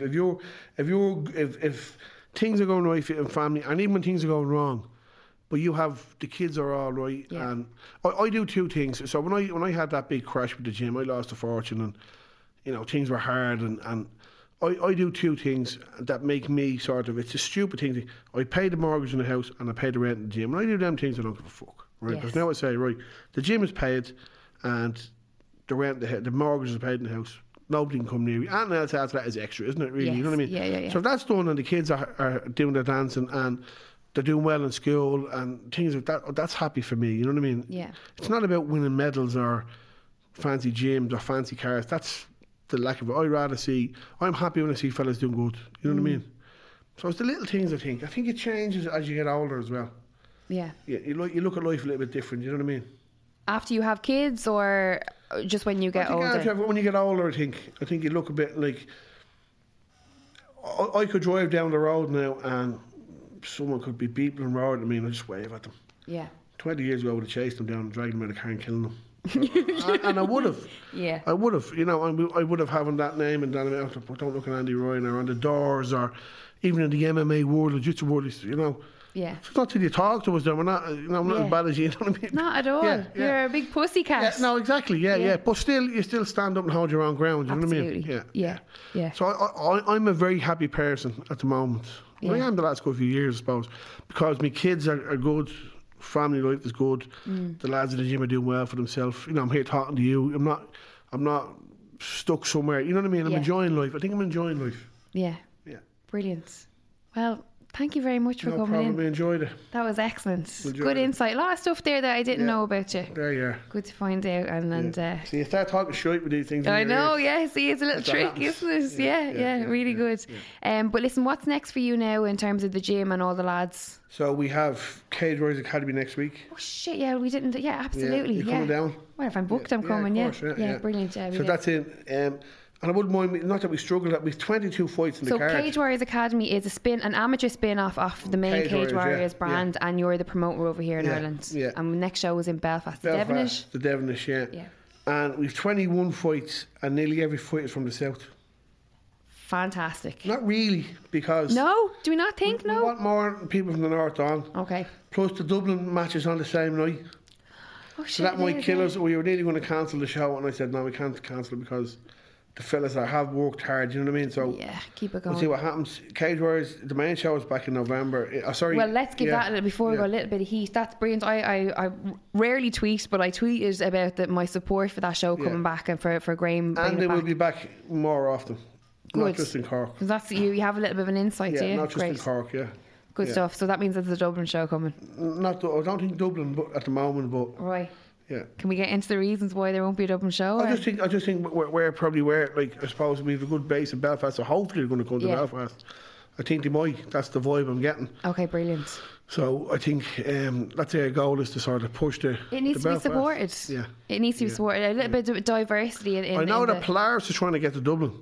If anyone in the Helix, anyone knows anyone in the Helix Ratton, open your doors to them. It's not an MMA event. Yeah. They've been ringing around venues. They need a good seated theatre, and Polaris is unbelievable, and they want to come to Dublin. Absolutely, and as a good positive brand. Yeah, you know what I mean. Yeah. That's something that we need, is more venues. Yeah, there's a lack of venues, not only for MMA but for all combat sports. Yeah, for everybody. Absolutely. Yeah. So anyone out there has a good venue with seating, about 1,000 seats. Or you might think about investing in your own venue there. Yeah, build a little venue out in Finglas there. Yeah, why not? Yeah, why not? Give Polaris a show. Absolutely, yeah. Well, listen, we'll see you next weekend. Cage Warriors Academy. And Bellator then. And Bellator. Who's on Bellator for you? Miles Price? No, so we have Keith the Butcher McCabe and Ian Colin, McLaughlin, whatever he's called, yeah. Oh, yes, absolutely, yeah. Butcher's back. Yeah, so we have the two of them on. And then Miles is on in November in London. Oh, very good. So he's not on the Irish cards. No, right, very good. And obviously Paul's out. We wish Paul all the best. And we'll be having a little press day in O'Shea's Bar probably the week before. Come on, So Bellator. We will for Air Lads fighting in Bellator. We're going to do a little press day, right? Amazing. Very good. That's well, I just new. said that the lad, Bill works there, so I said, Bill, give us the place a couple of hours. We'll avoid the place yourself and whoever the other Irish media down. I'll be there. Get the lads to throw a few chicken wings on, interview the lads. I'll definitely be there for a few chicken wings. Absolutely. So we'll have the Butcher, we'll have Ian, and we'll have Miles there to talk about his show, and we'll have Reds there to talk about his injury. So yeah. I think good stuff. Yeah. I know that we were like wrapping up here, but very quickly, no problem. Miles. Obviously, loads of press with Miles at the moment because he's been over in AKA with what's the coach name? Javier Mendes, isn't it? Their name? And obviously Khabib. Yeah. He's over there, and obviously the last fight that he fought for Bellator, where he fought Peter Queally, and he was with Habib over there, and he was in AKA. A lot of stick that he got, but he seems to have come out the other end of it. He's got a fucking head in over that as well. Andy. Folk are saying. He's a rat. No, not even. I don't mind that shit because goofy SPG lads came to Miles and said, Miles, we're not calling you that. One of the rules. Load of bollocks. Yeah, you weren't in this gym. You're training. We know you're right. I wouldn't even mind. He wasn't meant to be there when Khabib was there. That was just coincidence. A coincidence the first time. Yeah, but everyone. Because he trained over there, that's how he won the fight with Queally. And he said, no, he wrestles fucking every Saturday in their place with Ivan and Constantine and Bill. Yeah. He done all his work in Ireland. He was over there, we played 8 weeks, 6 of the weeks. He trained, I think he was on holidays with 2 of them. He said, no, that's disrespectful to us as a team Rhino, to say, no, he won his fight because he fucking trained out for 8 weeks. So that's all my bleeding head in, Yeah. And that was disrespectful to the lads in the gym. So that annoyed me. What do you do do you pick up the phone then? Do you ring John? Do you say get your sort your lads out, or what do you say to Miles in those kind of situations? I just said Miles don't bleeding mind them. I don't get involved. Yeah. The fighters, I lead the fighters too. I talked to Peter that day to fight and everything, no problem. I talked to all of them lads. I had respect for them, Yeah. That's why they do things for fights, don't they? In those moments then when Miles wins that fight, are you like, fuck yeah? Is there kind of those little things where you're delighted? I thought they were going to rob him on the night, to be honest with you. When I heard the split decision thing, and I said no, because he did win the 3 rounds. It was a very close fight, but he did show Peter. I know Peter says now that he won the fight, you watch back at the fans say, he had more fans there than him, and look, it was done and dusted. He won the fight. Give me his respect for the fight. And it was the first time that Miles trains properly, because usually Miles a bleeding hippie, daydreamer, and I'd a bleeding batter him every week. I'd have given out to him, and I'd have fallen out with Miles all the time. And it was the first time at camp that I didn't have to say to him, why ain't you in Dublin? Why ain't you training? I didn't have to do that with him. Where all you don't, it was a fucking nightmare. Yeah. So that one I didn't. And since he's been home now, he's been regular in our gym training with the Butcher. Yeah. For this fight. He was fighting Philip and Peter, who was a good friend of mine, and Philip done the coast in Romania, in Rome with me in the Irish team. Yes. And we got on very well. First thing I did when the fight was off me, I rang Peter. I said, Peter, look, we're good friends. I know you need to make money and keep me to make money, so I have no problem with the fight. Yeah. There's been no bullshit from our end, and he was the same, So. Yeah. That's what needs to happen, isn't it? That's why I think for all of us, when you see that stuff with, for me anyway, with Miles, it was, I don't want to see anyone. I hate seeing people that I know fighting each other. You know what I mean? People that have come up together. But I understand that it has to be done. But if that's going to happen, then everyone needs to just understand that we're all trying to get to the same spot. We're all trying to make a career, make a living. Reds are fighting Ryan Roddy, they're good friends. Reds are fought Philip and Peter, they're good friends. Yeah. Reds are fought Artem, they're good friends. Because they went in and fought each other. And that's it, there's no bullshit. You know what I mean? Okay, we're going to compete against each other. Jiu-jitsu, imagine it was not even jiu-jitsu. Well, this is the thing, because I see it from a jiu-jitsu endpoint, because that's all I know is competing in jiu-jitsu. And that's it's like, why I love the IMAF, because when you do the IMAF, everyone's in the same warm-up room, warming up together. Yeah. Everyone's weighing in together, queuing to weighing in. It's like a tournament. So there's not this thing of you're in one change room in the other, we don't see each other. Yeah. You're in the same compound in the hotel all week as each other. You're in the swimming pool and the gym with each other all week. You know what I mean? So there's that's you're drying your toes next to one another. Because when we were at the Russians have a big team there, and they've a big sort of Dagestani type of Russian team there. And when we got there first, you're getting the looks at. First thing I did was, how are you, coach? Hand out. Yeah. You're not going to throw me hand down and shake it, you know what I mean? Absolutely, yeah. Hi, coach. And then there were a few there lads, better lads. It's a very good athlete, great fight. You know, be respectful to them. But don't fucking crouch down. Yeah. We go in, we're warming up there. We're not going to let anyone dictate to us in the mat, you know what I mean? Yeah. So, we have to still have a bit of respect. Absolutely. Part of the happy medium, happy mix of it all. Yeah. Andy, how would you like to be remembered? Last final question. Fuck, that's the truth. Honestly. Yeah. I just want to say as well, when I do pass this fucking war, whatever, I don't want a gravestone. I don't want to be buried. I want to be burned. I don't want anyone to keep any ashes of me. Fuck them all out to sea. I don't want anyone. Oh, that's fucking Andy in the fireplace there. Or we must go. I look at me mad. I go to my brother's grave every week. You know. Yeah. Fucking it kills them heart when I go up to. I know. Yeah. I don't want any of that shit. For me, who gives a fuck? Really? Yeah. Yeah. For what, like?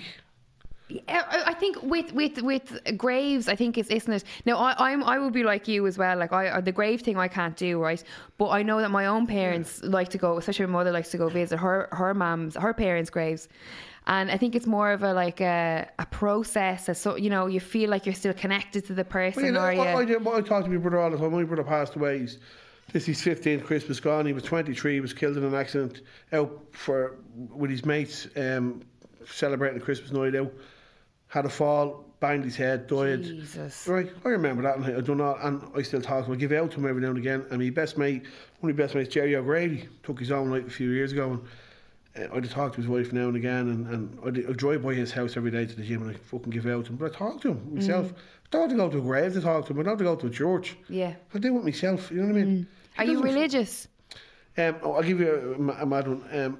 No, I wouldn't be. I think we were bed into being afraid not to be religious. I remember years ago getting chased by the guards as a young, and I'm bleeding, bless him. He said, "Please, to God, don't let them catch me." And I go to mass every Sunday. As soon as I got away, I didn't give a shite. You know what I mean? I was only doing something stupid. Yeah. But I had a couple of incidences.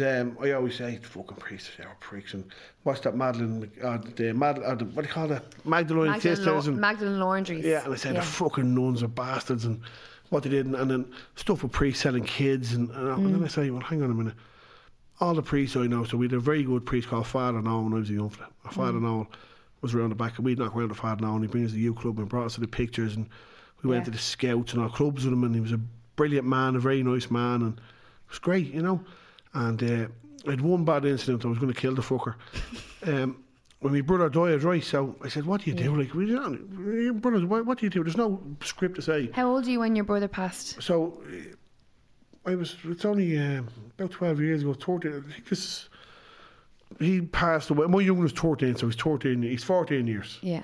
So what am I, 46, 32 or whatever. So, I remember he had passed, I said, right, what did you grab me, brother? We better knock around to the priest. It was Saturday evening, like, what do you do? Who do you tell? Because my man and dad, like, we had to get the priest to the house and all this shit. So I knock around, and the bleeding office was closed. So the priest and their estate have fucking 3 houses, right? So I knocked into the house, a bungalow, and I said to the priest, I said, how are you? I said, we're the Ryan brothers from around the corner, and our brother passed away today, and we don't know what to do. What do you want me to do about it? I'm on sick leave. I said, what did you say? Oh, I'm on sick leave. I'll pass it on to the parish priest. I looked at the fat cunt. I was going to bleed and kill him. You know, excuse the language. I wanted to kill him. Yeah. But the parish priest came around the next day. A beautiful man, a lovely man. Didn't come in all the bleeding priest gear. Come in, normal. Sat with my man and dad, sat with us. Didn't give the holy thing, this is God's will. He said, can't tell you, I'm not going to tell you it's God's will, it's a tragedy. Great man, very nice man. He said, we were waiting over a week to bury my brother. On the Friday my brother died, there was only 12 people died in Dublin that night, accidents and stuff. So we had a week. He came around to my house, my man's house, every day and every evening. Donna made shopping centre, the Case Kitchen, sent up sandwiches and food. The area where we lived was brilliant. But that priest was a great man, and there was no bullshit out of him. He was sat with us and talking, and he talked about football, and he'd come in and have a cup of tea in the evening, and we're sitting there and I'm talking about Father Noel. So Father Noel used to bring us, out, and he said, I remember Father Noel. He said, I used to be bringing a bunch of kids up to the forest, and he'd be bringing a bunch of kids out, and my brother looks at him, not like that now, he said, not like that, but he was a nice man, and he said to me then, my wife Claire and my sister Elaine were pregnant at the same time. He said, look, when you're getting the kids baptised, don't go through it, I'll do you on your own, you know what I mean? Yeah. He was a lovely man, he was, a lovely man. So I wouldn't be religious, and then I'd just say them bleeding priest bastards. Yeah. But the ones I met are really nice. Except one fucker, you know what I mean? Yeah. Because he didn't give us that whole bullshit, this is God's will, and you know what I mean? Yeah. Sometimes I think when you have kids, you're afraid not to believe in case something happens to you. Your kids, not me, you say, my kids, something happened to me, you know what I mean? It is frightening that way. It is, yeah. But I wouldn't be religious. I think there is some sort of creator there, but do you believe, what do you believe in? Do you believe that when we die, do you believe we go somewhere else? I used to think you'd be reincarnated. I'd love to think you were. I don't know, but I don't believe that Buddhism or Hinduism or Muslims or Christians, whatever, is the right religion. I think you just got to be a nice person, haven't you? Absolutely. You know what I mean? That's it. If you're a cunt, you're a cunt, isn't it? That's it, yeah. Isn't it? You know what I mean? That's it. Yeah. That's how I am. Yeah. You could sit here for hours going into religion and what it means to people and why it was because it was created. Yeah. Do you know what I mean? From one extent to the next, it was created for a reason. You know, whether you want to look at it as a control of mass people, the masses or whatever. I've no time for all that thing, and I've no time. I think I don't care if you're. I say it in the gym all the time, I don't care if you're black, white, Chinese, if you want to paint yourself purple, if you're gay or straight. Yeah. You come to our gym, you behave yourself, you're a nice person, no problem. Absolutely. No problem. And why not? Who am I to judge people anyway, Yeah, we're all the same, we're all equal, isn't it? No more stuff fuckers looking down the nose as you think they're better than you, Absolutely. That does my head in. I have no time for that. I would be the same, yeah. We're all equal. Or classes, I've no time for classes, okay. You're a millionaire and you live in a big house. I mean, you're a better person than me. Absolutely. You might have a better job, more money. But you're not first class. And I'm certainly not second class or just middle class or working class. I think that's a lot of bollocks, all them classes, Would you think if someone landed 10 mil on you into the bank account in the morning, would you change? Do you think it'd change it? First thing I do is I'd buy a speedboat, get myself a little sailor uniform. I'd sit in the back of it on a big trailer and I get ready to drive me around on a maid and I'd be sipping champagne, sticking my fingers up with everybody. No, I wouldn't change. No, I wouldn't. I always said, and even to this day, if I won big money, I'd build a sports hall at the school in Donaghmede. You've no sports hall. Lovely. It does me head in. They had a great sports hall when we were kids, and then they got vandalised and they knocked it down and they never rebuilt one, and it does my fucking head in. Because it's a very sports school, hurling, football, camogie, and yet they've no bleeding sports hall. So we always said, if we won big money, this is witnesses now, I would build a sports hall. Lovely. Yeah, definitely. Brilliant. Well, I'll hold you to that, right? There'll be a few out there. I don't think I'd move out of Dublin either. I love Dublin. Really? Would you move out of the house that you're in now? I'd like a bit of land. For dogs and stuff. Because I do a bit of hunting and stuff. Yeah, you do a bit of hunting. Yeah, I should have mentioned that. Yeah. So I do that. So but I think but I love Dublin. When I was standing out here earlier on, it was reminding me I would have spent a lot of time as a teenager and then early 20s in town because I would have been in Rathmines in the barracks, so I'd come into town and have me dinner in Bewley's. Lovely. And then I'd get picked up to go training or train in the Herks in town. So your life sort of revolved around the city centre, and it has changed. Yeah. For the better, do you think, or for the worse? I think for the worse, yeah.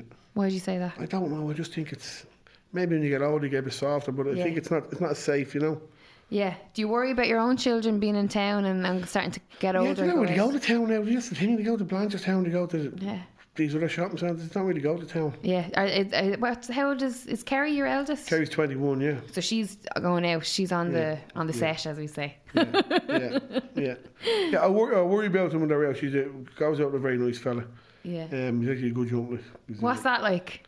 Yeah, it's great. Yeah. They don't listen to me. Yeah. So what I did in my house. I just imagine some poor young fella being like, "Who's your dad?" She's like, "Andy Bleeding Yeah, Ryan." but the kids just they put me. So my house is full of girls all the time, and every Saturday, even all the nieces and all, like all my on me Claire side, they're nearly all girls, all the little nieces. So my house is full of them. And so I said to myself, with a little box room upstairs, and no one was doing that with it. And they were meant to put it into a walk-in wardrobe, and they weren't doing that. And I said, I'm putting it into my room. So I got it painted. I got a big flat screen TV on the wall, and I got Xbox and a DVD player, and I got a little fridge built in it, and I got all lovely photographs of when the kids were small, and me and judo and UFC all over the walls. And I bought a couch bed, a little corner suite that just fits out into it. Yeah. And I said, right, that's my little zone, and I'm going to be up there. I've got a popcorn making machine, everything in it. Do you think I can get into it? Carrying it, and I fell asleep in it all the time. No way, you turned into out? a bed. So, friends have us a sleepover room. Yeah. Can't believe you use it. You need to get out the back. Yeah. Need to back. Out with the dogs. Are the dogs in the house or the inside? In the house. How many do you have now? 3? 4. 4. And with the Two Chihuahuas and 2 Westies, yeah. And I used to breed Do you Rottweilers. walk them dogs, Yeah. do you? So I remember a few years ago, I used to go down, so I was a lot younger, I used to walk down and get into primary school and have the 2 little Chihuahuas and pink leads and 2 Westies. And me going down the road with my shorts and t-shirts, tattoos all over my arms. Fucking people be laughing at me. Because we bred, my family, we bred Staffs and Rottweilers. That's what we bred for years. Yeah. We always had Rottweilers. And why would you? How come was it the girls that wanted the smaller dogs? I used to torment Claire when she went away. I used to buy a dog to torment her, and I bought 2 Westies. And then she went away, and another time to a friend in Scotland, and I got Sophie, little Chihuahua, and then she managed it. I had to say, it's a great little dog. Yeah. It's a great dog. Yeah. Are they good dogs, Chihuahuas? This one we have is a little princess, and she looks like a bleeding princess. Go princess. Yeah, and she's lovely little dogs. Lovely. And then Claire was going away again, messing. And I said, I'm going to get another torment. And I went and bought another dog. Her heart be broke. Yeah. Was she cracking when she came home? Just went mad. What can you do? Like? Yeah. They're in there now. But she probably loves it now more than I bought a do. dog the other day. What was it? I'm going to buy one of them German Warhead. Them German pointers. Oh, gorgeous dog. I support that decision. Sorry, Claire. Just for the hunting. Yeah, you're getting into the hunting now. Well, and it's Carl Roach in your gym. Is that who's... Carl and another couple of other fellas, the fella Paddy, yeah. What do you love about it? I think it's like, as I said when I was in school, the outdoors, and and in the army, it's a step from the army. So I've got all my firearms licenses and stuff, and so we're out in the hills and the mountains and stuff. So I think it's the outdoors. So you have your licenses from your army days? No, but I think it's carry on from. You know what I mean? Oh, okay, right. So I used to do a lot of shooting in the army. So. Oh, you mean yourself? Yeah. So right. So it's a controversial topic, isn't it? Yeah. A lot of people, I find. Well, I don't want to offend anyone, but it's kind of an ignorant. People are a bit ignorant about it. I have no time for cruelty to animals. Like we love dogs, animals, and I couldn't go out and hurt an animal for the sake of hurting it, And we're on holidays. My kids are feeding bleeding stray cats, and they're bringing them in, and So we hunt the deer in the season. Only take 1 or 2 when we go out if we're lucky enough. It's hard to get them sometimes, but we eat them. Like there's no waste in it. Carl skins them. We bring them to a butcher friend of ours, and he prepares them and cuts them all up in meat, and it's given out to all the lads at the gym and stuff. So there's no waste. I couldn't kill something for the sake of killing it. Yeah. I do pigeon shooting on people. That's very cruel and stuff. Yeah, it is if you don't know why we're doing it. A lot of wood pigeons we would eat and give to fella that use them in a restaurant, but the crop damage you do is unbelievable. And I didn't believe it when I heard it first until I went out and seen it. No way, I had no idea. Yeah, because you think it's like 500 pigeons in a field. Farmer's field gets riddled. You know what I mean? Yeah. So the farmers are kind of in support. They're they want to come out. Of the pigeons. Yeah, but I wouldn't be out killing animals for the sake of killing animals. And I suppose that the pigeons as well. There's no waste there. No. And did you say the pigeons get given to restaurants? The odd person might take them. Yeah. Feck, I didn't know that pigeon was. I thought it was some kind of like high end of pigeon that was being flown in from France or something. It's big in England, and they just get them off the pigeon. Yeah. Wow, I didn't know that at all. Yeah. But I don't do too much of that. I enjoy it, or even just going to the range, doing the clay pigeon shooting, or doing the targets in the range. It's just something else for me. It's not the gym. Yeah. And I'm the student, so when I go, I'm not the one in charge. So I enjoy that. Okay, and I tell the lads, no, I'm not in charge. You're in charge. Do you enjoy that being on the flip side of it? Why not? Yeah. You're always learning. You know what I was about to ask you, is that another kind of aspect of your life? You never stop learning. Yeah, and always, always. And that's why, like Carl would come out and Carl showed me how to skin it and how to gut stuff and how to do it safely and how to look after the meat doesn't get infected. And, so the lads put a lot of time in. There's not fellas just going out killing something and leaving it on the side of the road. There's none of that shit, you know. I'd have no time for that. You know what I mean? It's respectful. Yeah. We eat meat. Well, this is the thing. Most of the people who argue about, well, whether they could be vegan or whatever else, but most people, even if they eat meat, that argue about hunting, they don't stop and question where their meat comes from and the process from the animal being in a field to ending up in your supermarkets. Do you know what I mean? And I think if a lot of people actually saw that process first on, they'd be more inclined to buy their meat organic or from a local farmer, wouldn't they? You know? Yeah, definitely. Yeah. So me out more than all them Bambis in the mountain. No, see, that's the perception people think, but it's not. Yeah. We got more days, you don't even see them. Yeah, absolutely, yeah. And fellas think that you're out, you might fire one round, two at max. Second you hear the noise, they're gone. Yeah. You know? And the Wicklow Mountains are overpopulated with them. Yeah, is that where you go up to the Wicklow Mountains? Yeah. Are guns? What are you shooting at? What kind? Is a rifle? Yeah. Heavy. Yeah. I've never held a gun before. Have you not? No. Let's see a photograph there. Look. Go on, give us a look at the photograph. I'll have to explain this for our listeners. Andy is now picking up his mobile. He's scrolling. He's now about to show me. Size of it. Yeah, it's a very big rifle for all those listeners. Show you better. This is. Where's this fucking picture? There you look. Oh, jeepers, yeah. Massive rifle, yeah. So we know who would call if the zombies come. I say that all the time. I said, I'll be ready for that apocalypse. I know where I'm going. Bleeding out to Donaghmede. I'll be like, here, Claire, Andy, open up that door. I have all them openers in the gym. I always said to them, straight down, we just take over Donaghmede Shopping Centre. Put the openers on the roof. Plenty of food there. Yeah, love it. Yeah. Good stuff. Well, listen, thank you very much. No problem. I enjoyed that. It was great. Dragging me over to the south side. I know. I'm so sad. You're almost just a tiny bit over the bridge. Once I can smell the Liffey, I'm all right. Yeah, exactly. Yeah. And the junkies pissing on them lanes. Fucking hell. What's the plan now for the rest of the week? Training. In the gym. I was actually meant to go up to the north tomorrow. Danny Carr's running the course up there. It's a whole brain trauma thing, and I'm probably not going to make it. It's on Saturday. What day is today? Thursday? Today's Thursday, yeah. Yeah, so Saturday they're running this course up there, and it's recognising the South, and it's all to do with brain injuries and trauma and how to watch for them and stuff, you know. Very interesting. He's doing a great job up there, Danny Carr. Yeah, he is, leading by example, isn't it? Yeah. We're looking forward to seeing how it all pans out with his funding. So he was in one of the first countries, could we say that? Countries, is it? Yeah. To get government funding for MMA. And a big gym, Yeah, big gym and schemes and having... we're bringing up a team to compete with them in the end of September, I think. Leading, better bash him. I'm joking. But no, it's good. It seems like an exciting time for everyone, doesn't it? And you're happy to be back with IMA? Yeah. For a while. Yeah. No, please stay. Come on, you were missed now. I hate all that committee bullshit, you know what I mean? Yeah. And then I do enjoy the competitive end of it, but it's expensive, you know what I mean? So we're going to Bahrain. It's probably going to cost $2,000 to go to Bahrain to coach guys, you know what I mean? So, fucking hell. Yeah, so we'll see what happens. Can you take sponsors? Yeah. I tell you who does a great job. Who? Liam from Cork, Liam O'Griff. Liam Og. And fucking Dino. Yeah, Dino Wade. They don't get the recognition. And Dino Wade probably has the best amateur team in the country. Yeah. And people don't know that. People think, you look at him, he's probably the most successful amateur coaches. You go to IMAF, everyone knows him, and he think he's won medals nearly every IMAF event. Yeah, which is mad. And a massive knowledge base as well. Yeah, he's knows the game inside out and has been around like yourself for a very long time. Yeah, but also doesn't get the recognition that he deserves. No, he, in his own words, it's because I'm a fat C-U-N-T. He's a nice fella. But Liam out in Cork, he does. If it wasn't with him, there'd be no Irish team going anywhere. Yeah. He does massive work. He does. Fair play to him. Yeah. Well, big shout out to Dino Wade and Liam Og. Yeah. Well, I'm excited to what all you guys do in the future.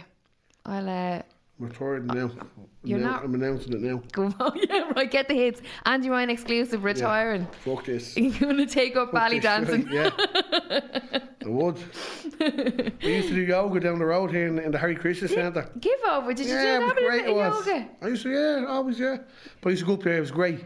I remember I went up there one day. I was only playing three. It was me and three girls, and he made us sit on the ground, right, and hold each other's hands, right. Give me your hand and show you what we've done. I pass on the power to you, and you pass on it. For about fucking 20 minutes.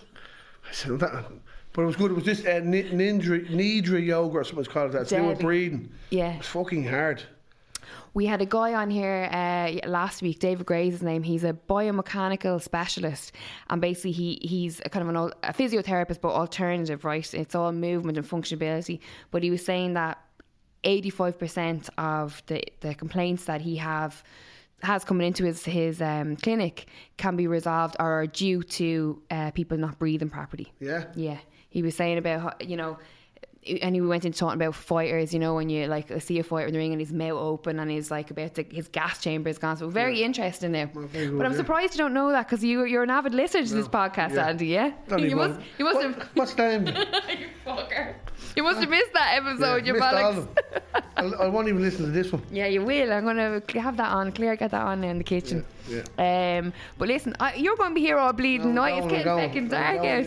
But listen, I do really appreciate it. I know you're a busy man. Thank you very much for coming in. No problem. And best of luck with the future. Really. Andy Ryan for the first exchange.